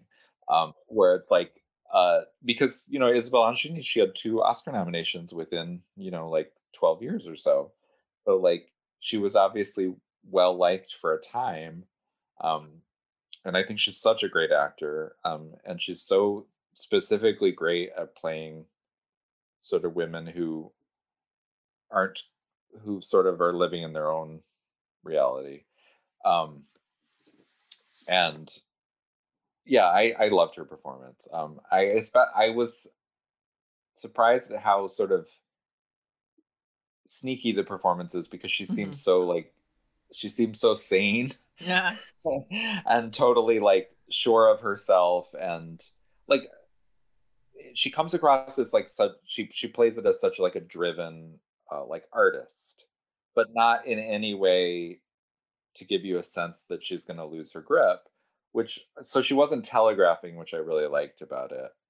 And then you see this other side by the end of the movie where you're like, wow, she's like lost her grip, lost her career, you know, hasn't lost her talent, but has also squandered it in a way because she's self-sabotaging.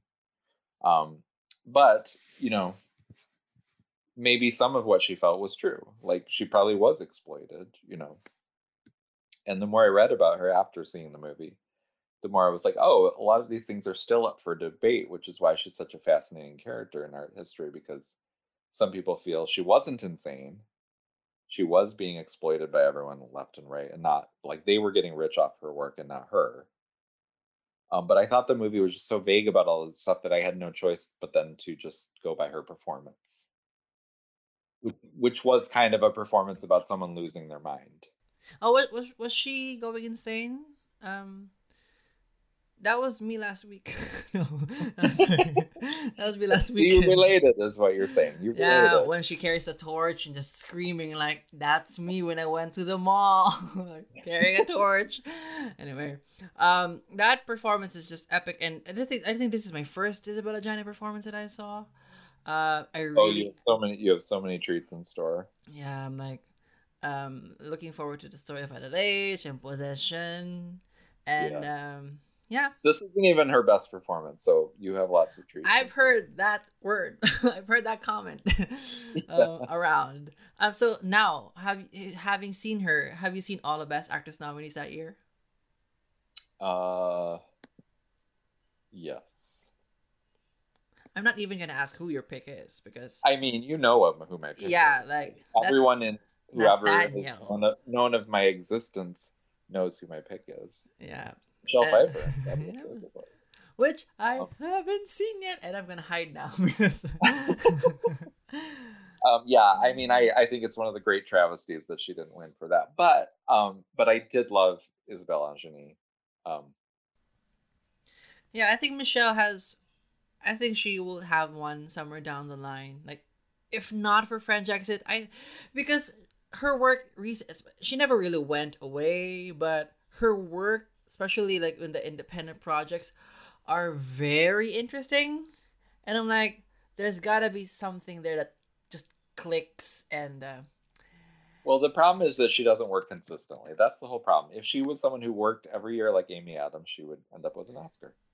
Oh, so not that Amy do you Adams concede has, that Amy Adams you know with Hillbilly Elegy? No, but you know what I'm saying. Like, yeah. it's all about momentum, and like you have to have momentum unless you luck out and have a specific project that hits at the exact right moment. Yeah, like like Renee. Just say the same thing. Yeah. Yeah. Renee leaves and then just comes back and gets her Oscar, and then I'm gonna take a break again.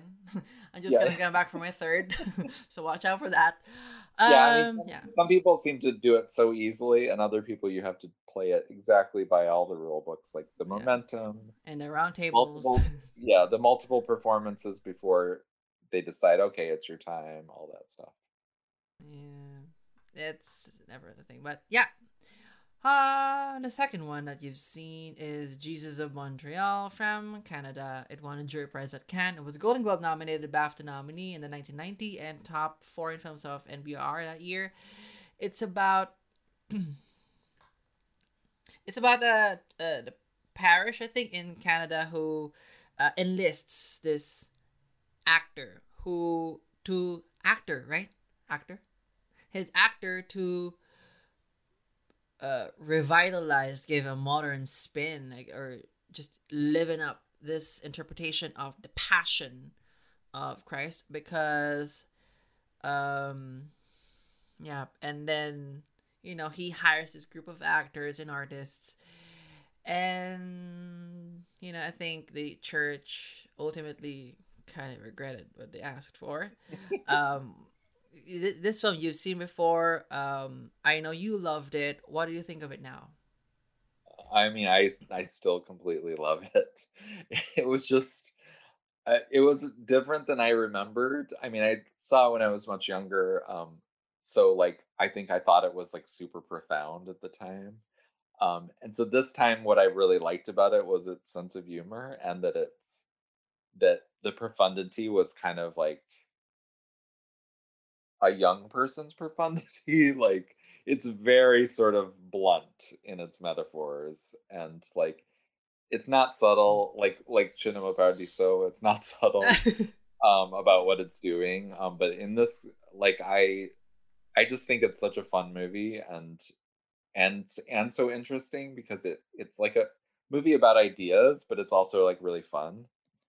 And it's also about the act of creation, and I like that he gathers this troupe of artists and they just create something together, which causes them all sorts of problems.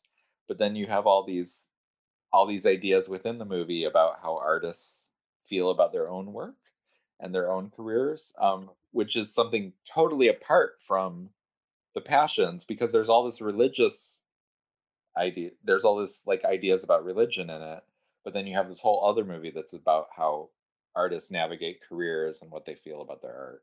So I love it. Yeah, I came into this film not knowing what would it be about. I mean, I just know Jesus of Montreal. Like, is this gonna be something? I did no idea what it's going to be about. And when I first saw like it's gonna be about religion, I'm like, yes, I like films about religion, like not religious films, like films about religion. Yes, but then it becomes this very my go-to word is layered, because they are performing inside a film and there are layers within that performance, and there is this commentary on religion and performance, which, when you see a film about that and the film is knowingly about that too, I just love how it works in so many layers. And I think it's really sharp in in its commentary. I mean, I don't know what the commentaries are. It felt sharp. So, uh, yeah. And then I just love how, because this is Deniako, I did not love the barbarian invasions. Uh, did you? I did at the time, but it was one of those movies where I literally don't remember a thing about it. And it made my top 10 list that year because I looked back, and I literally don't remember a thing about it. So I'm not sure it should have been on my top 10 list. And I've heard a lot of people don't like it. This podcast. No, I mean, I've heard I other people know. say Yeah. it's bad or whatever. And so, like, but the fact that I have no memory of it whatsoever, and every other movie on Top my top 10. 10 list around that time frame, the years before and after that year, I remember pretty vividly. So, like, I don't know what that's about. But this movie, I had, it was different than I had remembered it, but I remembered enough about it that I was like, oh, yeah, this is why I loved it then. And I still completely love it. Yeah. And I love that I saw this, because now I have a film from Denis Arcon that, you know what? Yeah. I'm not against the work of this director anymore. Now, not that I like having vitriol with directors. Ugh. It's too much energy to have vitriol. And Oscar loves him too. Like 3 of his 4 submissions were nominated. I'm trying to remember what was the one that was not nominated. Is it the... Anyway, I should have remembered that. The... No, it's not. Oh gosh. It's 2007, right? Yeah, it was. The Necessities of Life? No, I don't think so, but it did make the finalist list. It almost got nominated. That was a year of 4 months, 3 weeks, 2 days, and Persepolis not making it short list. Why am I searching it now? No. Tempted attention span, but yeah, I love this film, and it is funny. It is disturbing at times because of the institutions at play, and it understands that very well, and that there are real stakes here, even if they're just actors performing. And I loved how it really reached that climax and that ending. It became this, I don't know, are we suspending disbelief, or am I just like surrendering to myself to the film already? But I loved the directions it went. Those are the times when I love being surprised, because sometimes when you watch a film, like, this is my type. But this one, I had a and then, I didn't know what it would be about, and then I'm just surprised, like, oh my gosh, I do love this film. The pleasures of doing this podcast. Discovering things you would not watch. I mean, the one thing I had not remembered about it at all was how much it was about how actors feel about themselves. So there's this great through line that I had no memory of whatsoever, is that it opens with this actor who is not part of the main cast. Yeah. This performance by this very sort of sexy actor. Mm-hmm. And then he's not in the rest of the movie, and he has some well-wishers like talking to him after his performance, and he totally is rude to them. He's like, oh wait, I see a good actor, and he just sort of walks away from them. And so he goes over to the lead of Jesus in Montreal, Lothaire Bluteau, who you've probably seen in other movies, because he's been in some other things after this, and so and it turns out he's the star of the movie. But then the other guy comes back into it in interesting ways. Like you see him on a billboard, Yeah. with this sort of like trashy, like he just become a sellout, you know. He Yeah. obviously cares about art because he's like really into this other actor who he thinks is super talented. But then you see him in sort of like I don't know if it's like a perfume ad or Yeah. like, and then he comes to the performance that the whole movie's been about, and you see him for like a split second, and he seems very pissed off, and you can tell it's because he's jealous because he's not doing work that's challenging like that. So like it has all these like ideas about artists and stuff, in addition to having really like pointed conversations about faith and people's ideologies about religion. So yeah, I was super into it. But I did want to say, since we're all these memories of movies, that the first time I saw it, I was like still very Mormon and repressed, And so I Let's remember unpack that. I remember being like very guilty that there was this naked Jesus that I was so into, because it was like because he's fully naked in the movie. Like when they do the passions, like they usually when you see depictions of Christ on the cross, he's like wearing a loincloth or whatever. But in Jesus of Montreal, he's just naked, and they put him up on the cross or whatever.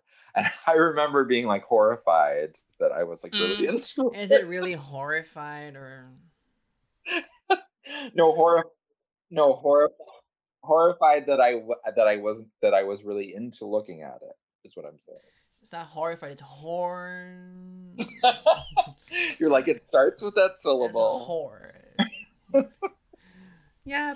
Well, I just love that. I think we've done like a few Zoom calls before, and you're just admitting your kinks, like casually in our conversations, like you have naked Jesus, and then anyway. No, that's not a like kink naked of mine. I'm Jesus. just saying.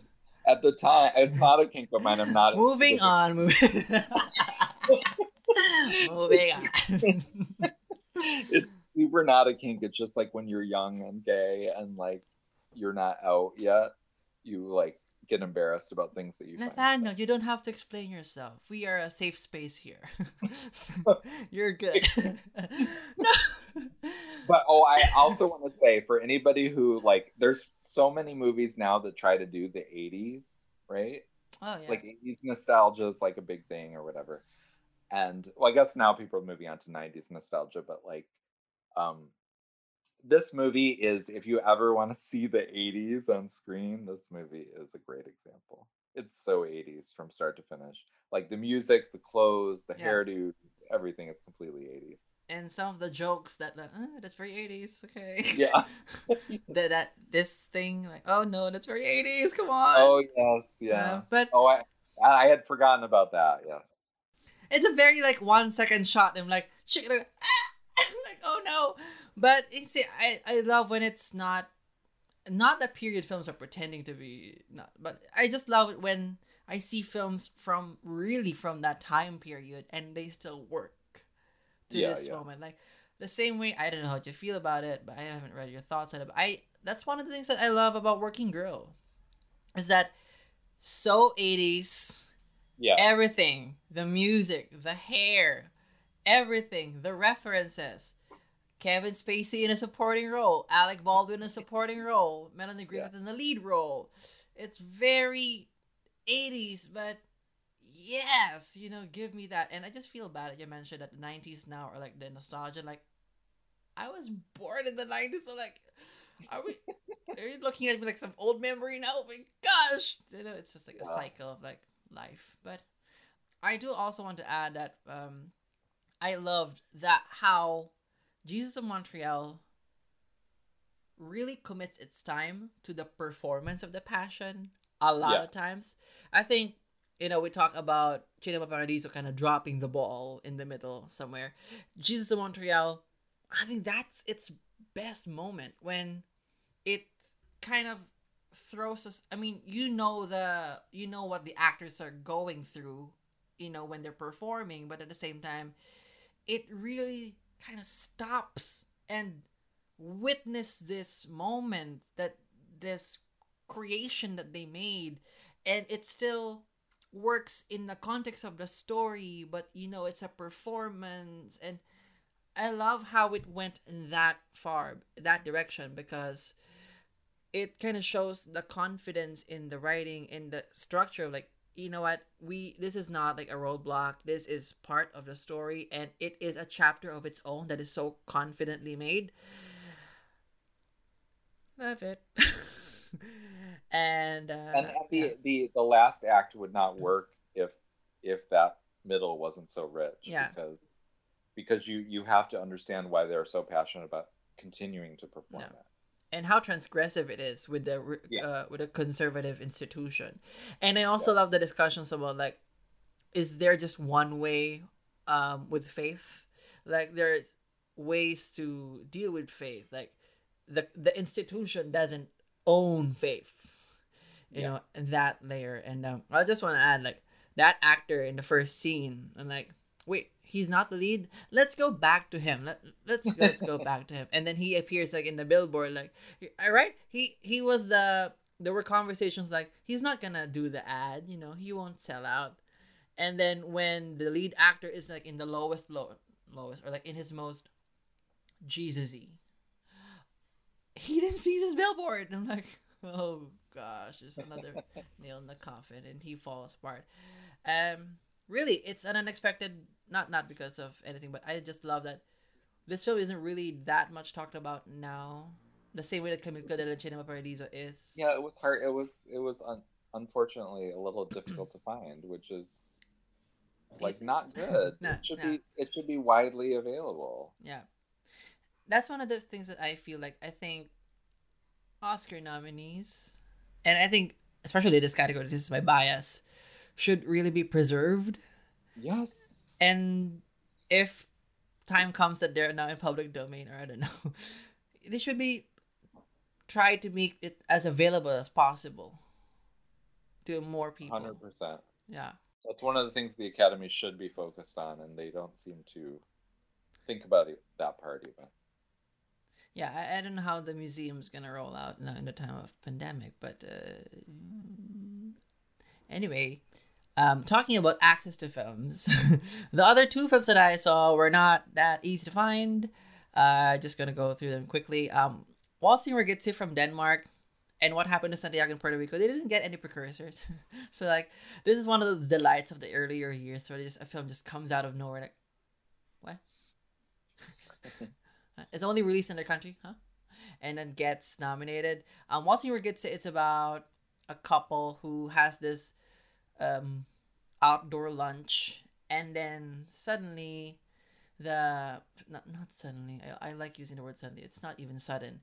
In the course of the outdoor lunch, the husband thinks of their marriage from the moment they met to the moment they become who they are, which is like an old couple. I read it, and I read some things online that says it's a Danish classic. And I thought that interesting because it is actually a very simple story of that couple. But I would like to mention the editing because it's another thing, framing device, Nathaniel. Like coming back and forth with past and present, but this one does it so well. And by the end, it makes a lot of sense why it goes back and forth. I don't know, I'm delighted to see this. And then What Happened to Santiago from Puerto Rico. First and only nomination from Puerto Rico because since 2011 they are barred from submitting. What do you think of that? Well, I think that's ridiculous. Unless they're granted, they should. I have lots of feelings about Puerto Rico, but I think it's ridiculous the way that they're disenfranchised from being American, even though they are American.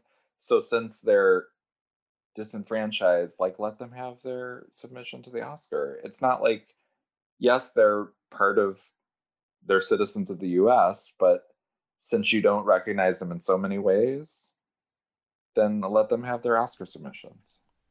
Yeah, that's also one thing that confuses me because they're American citizens, the Puerto Ricans. Yeah. Yeah. But they're not one of the 50 states. Right. No, see, this is the whole issue. It's like that's why it's ridiculous that they aren't allowed to compete in this category, because in so many ways they don't have it's like they don't have proper representation. that's why you have like all these like racist. I mean, one of the racism is its own issue entirely, but these you have so many Americans who are like, oh, you know, acting like they aren't citizens, but they are. Yeah. But they should be a state so that they have the same rights and representation as all the other Yeah. places in America. But in the grander scheme of things, this is one of their lesser problems because of No, how, yeah, yeah, no. Again, yeah, yeah, it's totally like the Oscars this don't whole matter. Oscar thing.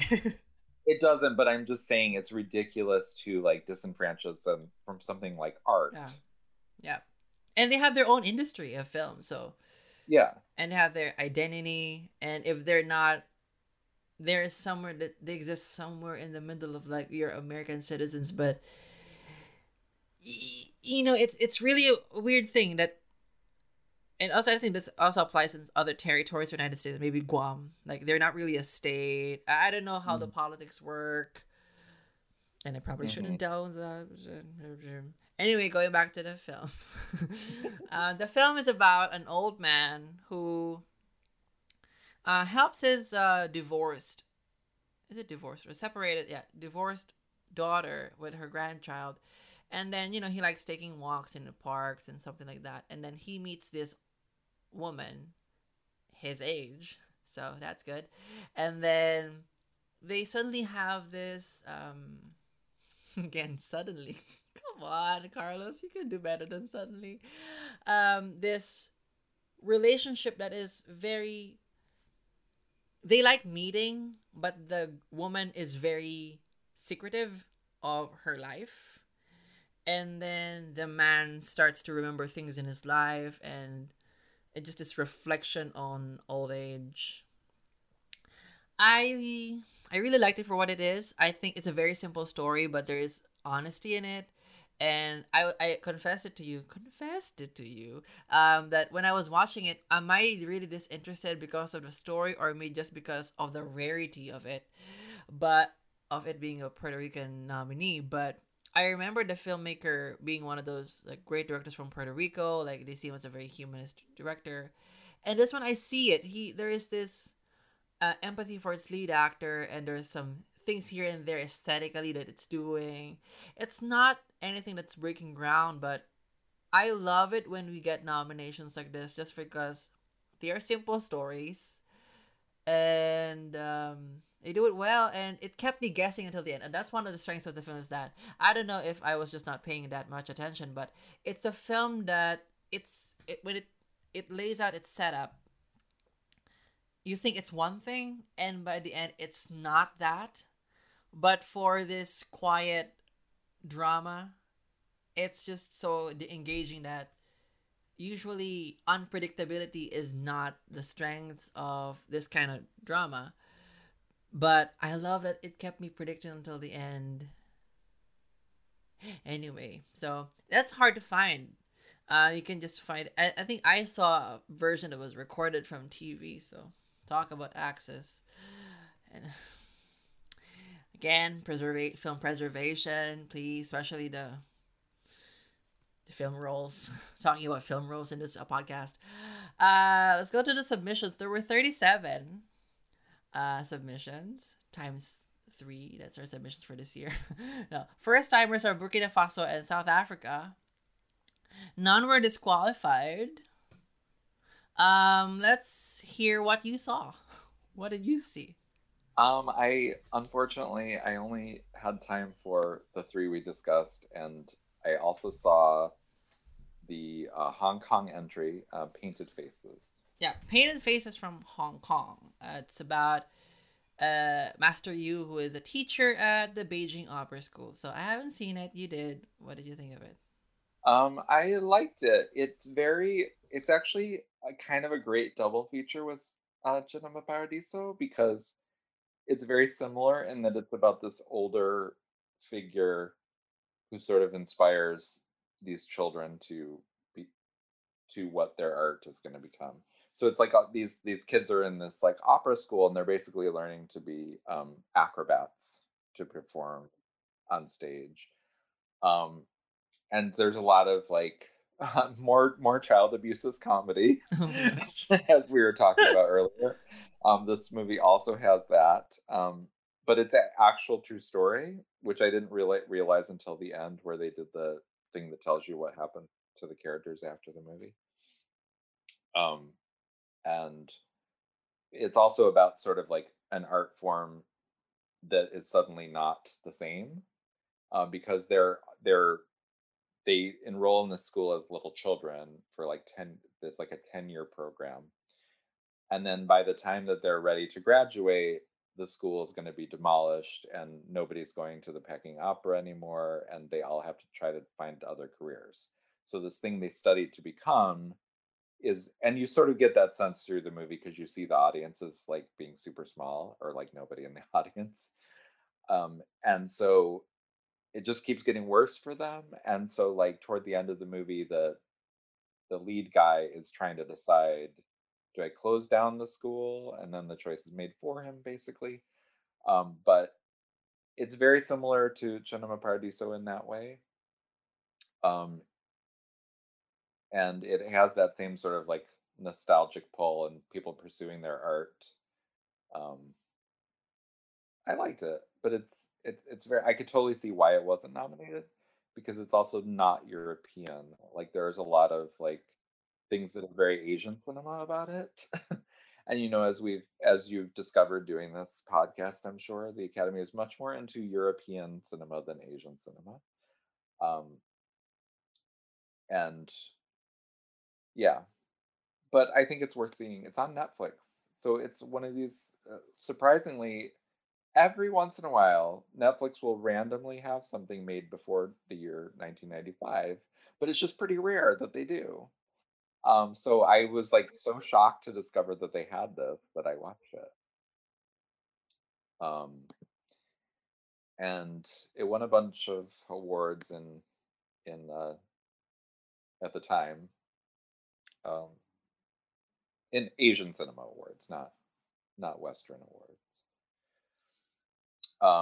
And then the one I really wanted to get to was My 20th Century by Ildiko Enyedi, um, because that was like a big hit at the festivals, and considered, I believe it was considered a snub at the time for the nomination.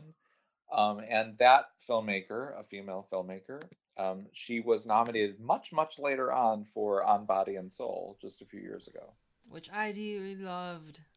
which I loved. Right, Yeah. so I really wanted to see this early film of hers, which was apparently a big hit at Cannes and Yeah. was submitted, but they didn't nominate. Yeah, from Hungary, and in the uncertain regards section, it's about twin sisters reunited through a mysterious traveler. Yeah, I really wanted to watch more. I only saw 2 submissions. Well, first one was The Seventh Continent from Austria. It won Bronze Leopard in Locarno. It is Michael Haneke's feature film debut. It's about a family that commits suicide.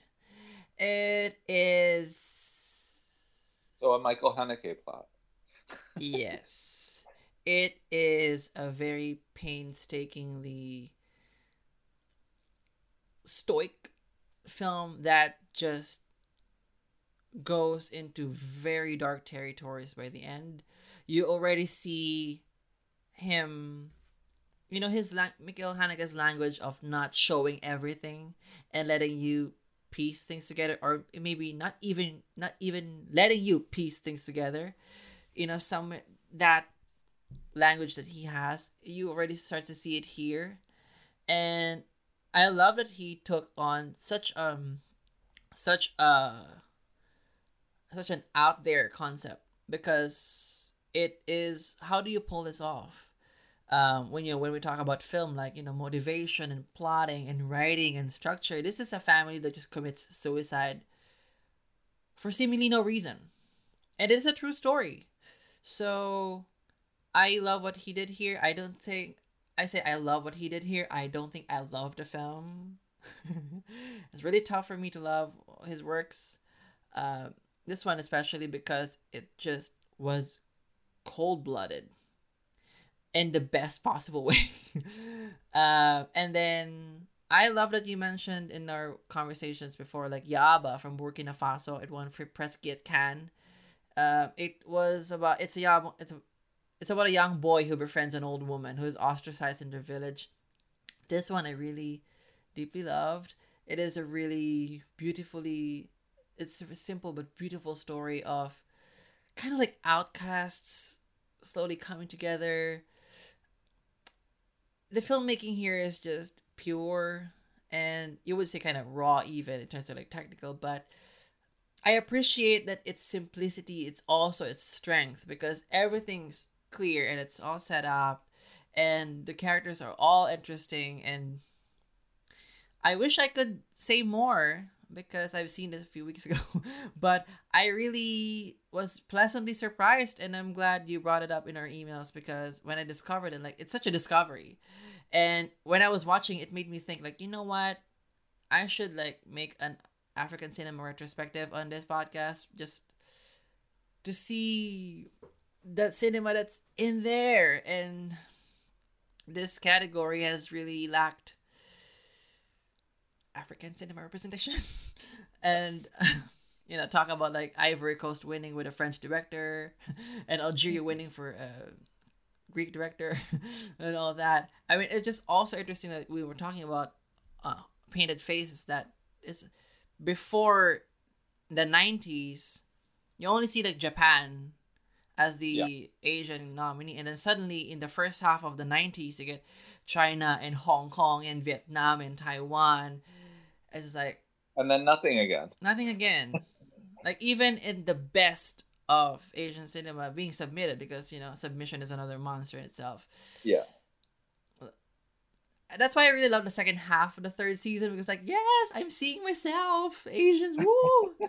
Love it. And anyway, I'm like you said, the next seasons are gonna be like, except for Japanese cinema, really gonna be so European. So I'm bracing myself for more like white energy. You're gonna get more and more World War II as well. Oh my gosh! Every year I see the swastika and I'm like, can I get a break? I always see a swastika here and I'm like, my heart, I already know. This bad. Is, I covered this race extensively at the Film Experience, and I was shocked when I was doing the research on this year and preparing all the articles that this is the least amount of films ever submitted about World War II. There's only two. There's only two in all 93 that are about World War II. Ah, and none of them were nominated, right?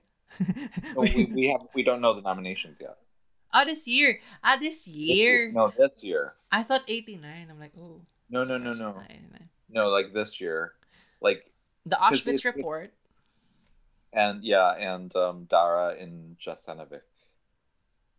Yeah. Oh. They're both specifically take place in concentration camps, so they're very like zeroed in on the Holocaust as well. So like but it's very like it's just pretty rare because it used to be like Nazis so here, Nazis there, Nazis everywhere. But I guess it's just a matter of like, the further we get away from World War II, and like there's lots more films about terrorism every year. And we're living. And we're living in very interesting times. Like there is a film about neo-Nazis this year. Is it the German? Yeah. Oh. Yeah. So yeah, I mean, it's just an interesting thing about this year. Like, and we do have like this year has a lot more African submissions. So you're talking about the underrepresentation of African cinema. So who knows? Who knows what the nominees will be like this year? Yeah, and their recent changes. We'll see how that goes. You've written that in the website, and I also just love your coverage in the website about the foreign language film category. Just read them once in a while. I'm gonna brush up because I think when you go to Wikipedia, the ultimate source of information, it's easy to see these titles just as titles, but when you start to read things about them and you see posters and you see the people behind them, it makes it more, the engagement in this category is just like, yeah, these are not just 93 titles. Yeah. Interesting There's stories. so many entries on Wikipedia about so many movies from this category's history that the entire Wikipedia entry will be like, title from country was submitted for the Oscars, and that's all the Yeah. information that's there. Yeah, and sometimes even winners. I mean, I encountered it with Character, the winner from 1997. Like, Yeah. there's nothing. It won. What? And then I understood when I watched it. Anyway, I actually saw that one in theaters. Oh my gosh. Yeah. OG. And then the other submission, I really wanted to see A City of Sadness. I made time for that. It won Golden Lion in Venice. It was directed by Hu Shaoxin. It's about a family drama set during the Kuomintang government that will take over China.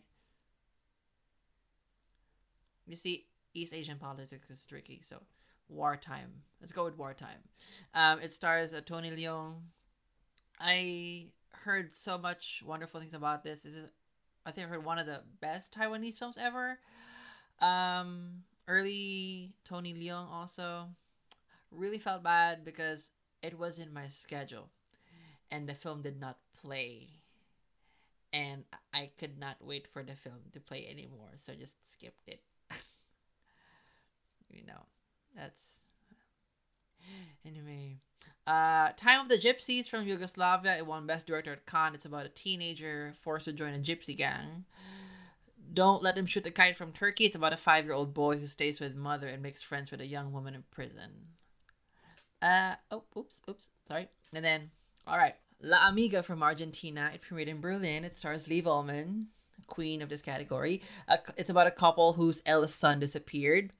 And then The Sacrament from Belgium. It premiered in Cannes as a comedy. It's about a 1950s family gathering that goes off the rails when a homosexual gets depressed. Not the first time I heard that. A Hoof Here, A Hoof There from Czechoslovakia. It's about two friends who decided to have sex. And they both had AIDS, but they don't know who got it first. Spider's Web. And that thing for me was remarkable because, this was in the 80s.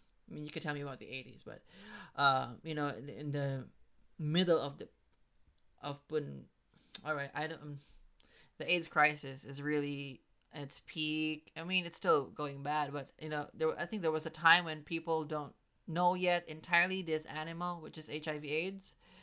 And, like, for example, Longtime Companion being, like, one of the first films to be about that and got nominated for an Oscar. And, like, a few years later, Tom Hanks becoming such a landmark for representation of this disease.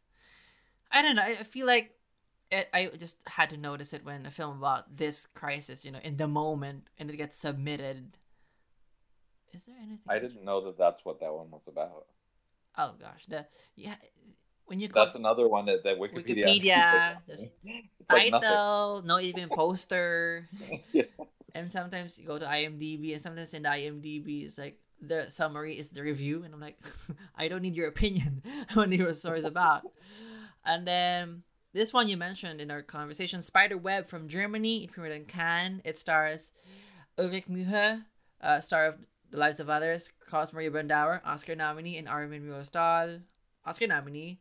Post-World War I, last entry of West Germany, because the Berlin Wall fell down, and the following year they were submitted as a unified Germany. Landscapes in the Mist from Greece, Silver Line from Venice, European Film Association, EFA. Best film is about two children on the road to Germany to find their father. Parinda from India is a highlight of Hindi cinema for introducing, one of the first ones to introduce realism. Is about a man who takes revenge on the gang that killed his friend. One of Us from Israel, Palestinian guerrillas who break into an Israeli camp. Yikes. And then Rikyu from Japan. It won Best Director at Berlin. Oh my gosh, I'm falling apart. And then it's directed by Hiroshi Teshigahara, who was nominated for Best Director for Woman in the Dunes. It's about a 16th century tea master, Sen Rikyu. Polonaise from Netherlands is about a couple getting married whose exes are in the wedding. And then there's this mom who has memories of concentration camp. Whew. And then A Handful of Time from Norway. It's about an old man hearing the voice of his wife, who he left to die in a mountain while giving birth to their child. I'm just getting exhausted like getting through that sentence. And then Kornblumina from Poland, one Bronze Leopard in Locarno. This one, I saw it online, but it has no subtitles. It's about a musician who fights for his survival in Auschwitz by playing music. And then The Cannibals from Portugal, from Cannes, directed by Manuel Oliveira. It's an absurdist opera about the characters in Portuguese high society. Portugal, never been nominated. Who between Portugal and Philippines would get the nomination first? It's what I wonder every year. Yeah, two-piece. I bet it's gonna be Portugal anyway. So, I did notice when you invited me to do this year, I was like, "There's no Philippine submission this year." Because we suck. No, it's because I don't know. I would say that the best years of Philippine cinema, those were the years where we didn't submit anything. Like, what is going on? Like, when I look at the films that we released in the 80s, I'm sorry, but I know those films, and quality-wise, just saying, mic drop. But, that was a time of dictatorship, and even in the 89, I think the best shot we had at submitting something was Macho Dancer. It premiered in Toronto. It's created in the Philippines in January. It's about, we'll talk about that in the 88, but it's about a provincial guy, a guy from the province who was left by his American lover.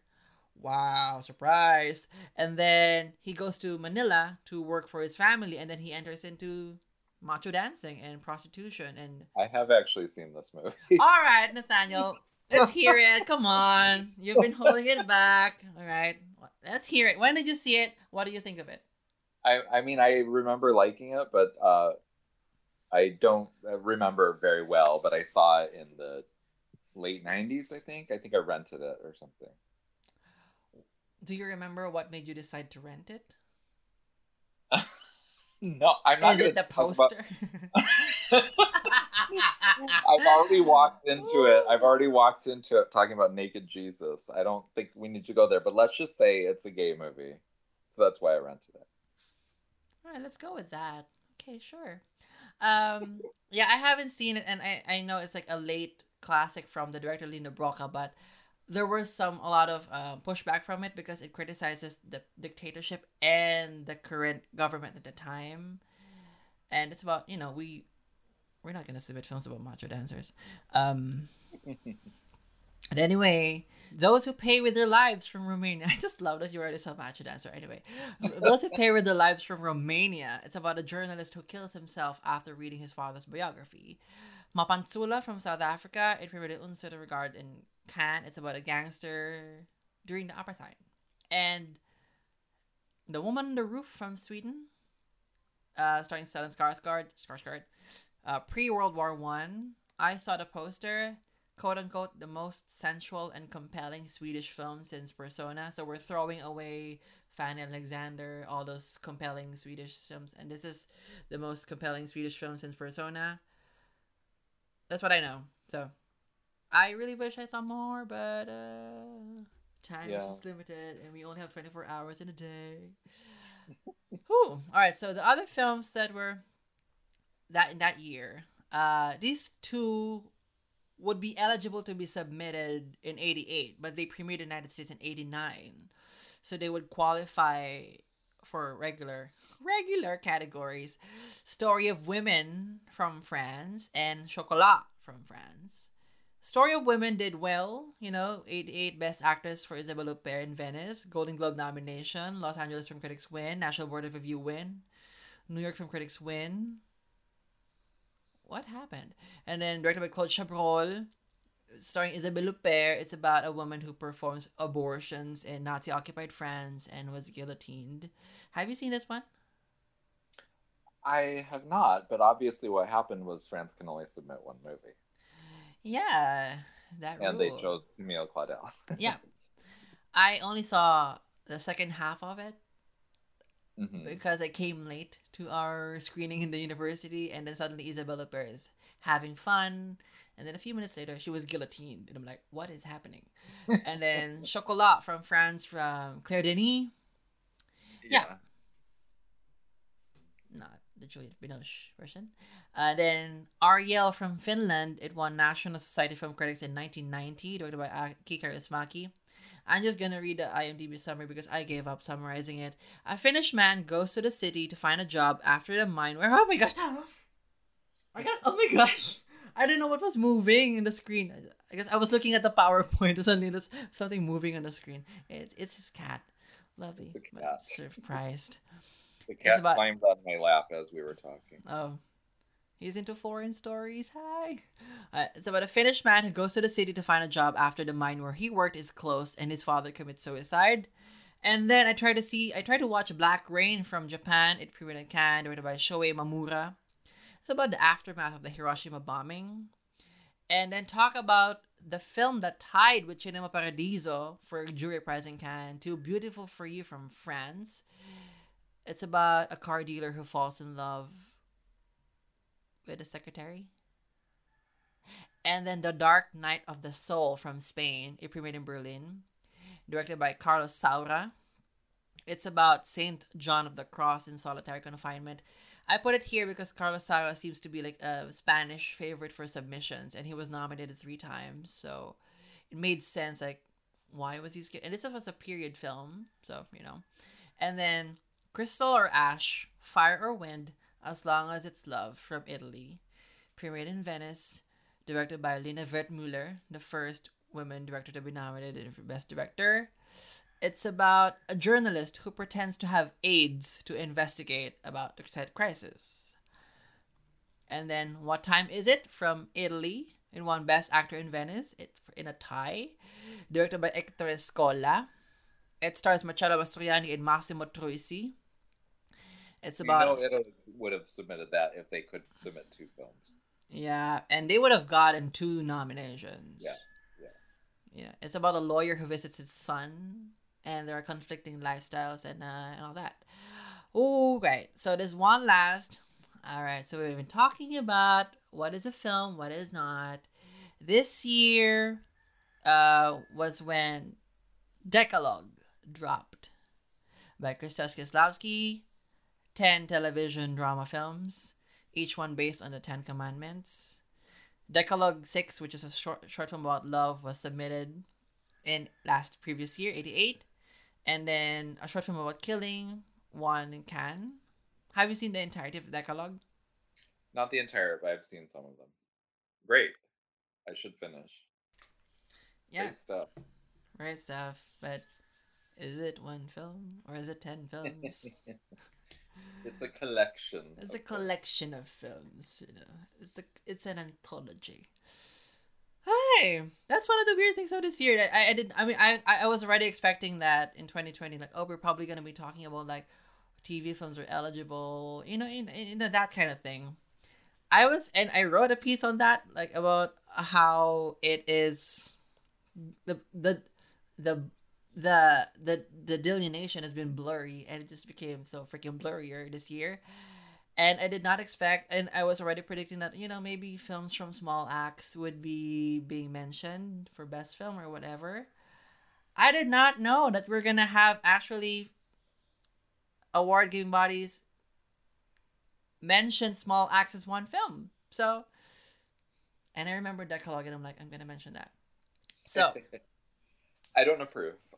I just put on record. I think you have to choose. Are you one film or are you multiple films? Yeah. I don't know. Well, I should say what I don't approve of is people trying to have it both ways.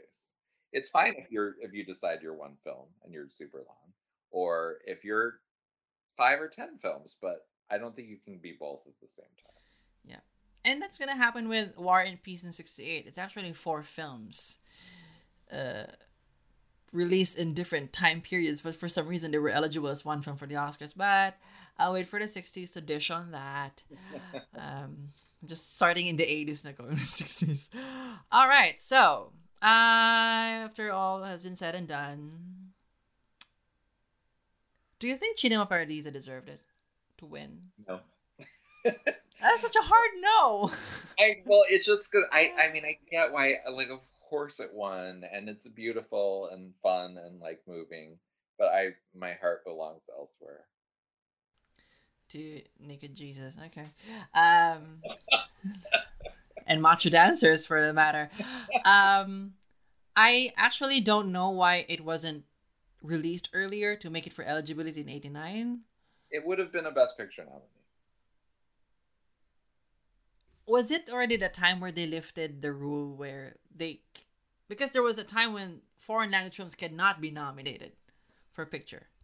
No, they can be.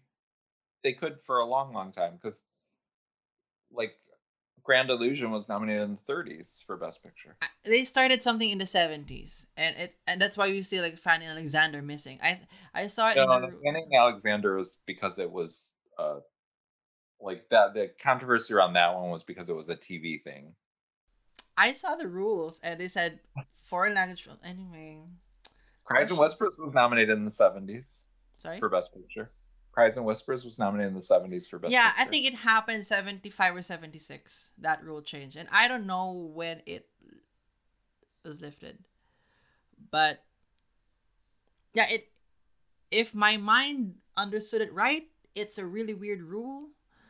I would have predicted this to get cinematography nominations or score. Yeah. Yeah. Because that score is an all-timer. I mean, anyway. So, in as much as I think this film has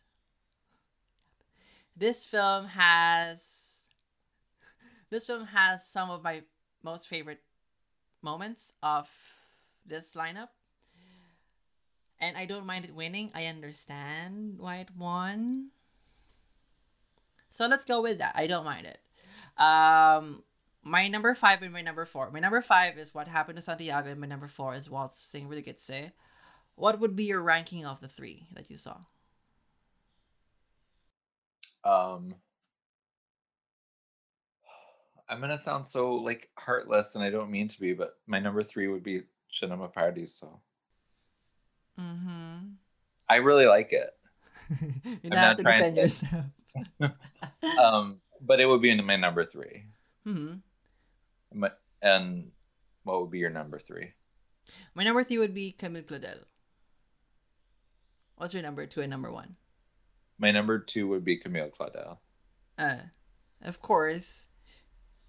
Jesus of Montreal is my number 1. Yeah, my number 2 is Cinema Paradiso, and my number 1 is also Jesus of Montreal. I loved it. I had a great time. And yeah. So, Nathaniel, thank you so much for joining me in this episode. Thank you so much for feeling safe in sharing your kinks in this episode. But all kidding aside, thank you so much. She's not okay. Thank you so much for joining me. And can you tell again the listeners where can they find you on the internet? At thefilmexperience.net or on Twitter at Nathaniel R. Yeah, and you can find me on Twitter at Carlos Ohana, and this podcast at One Inch Barrier. This podcast is everywhere.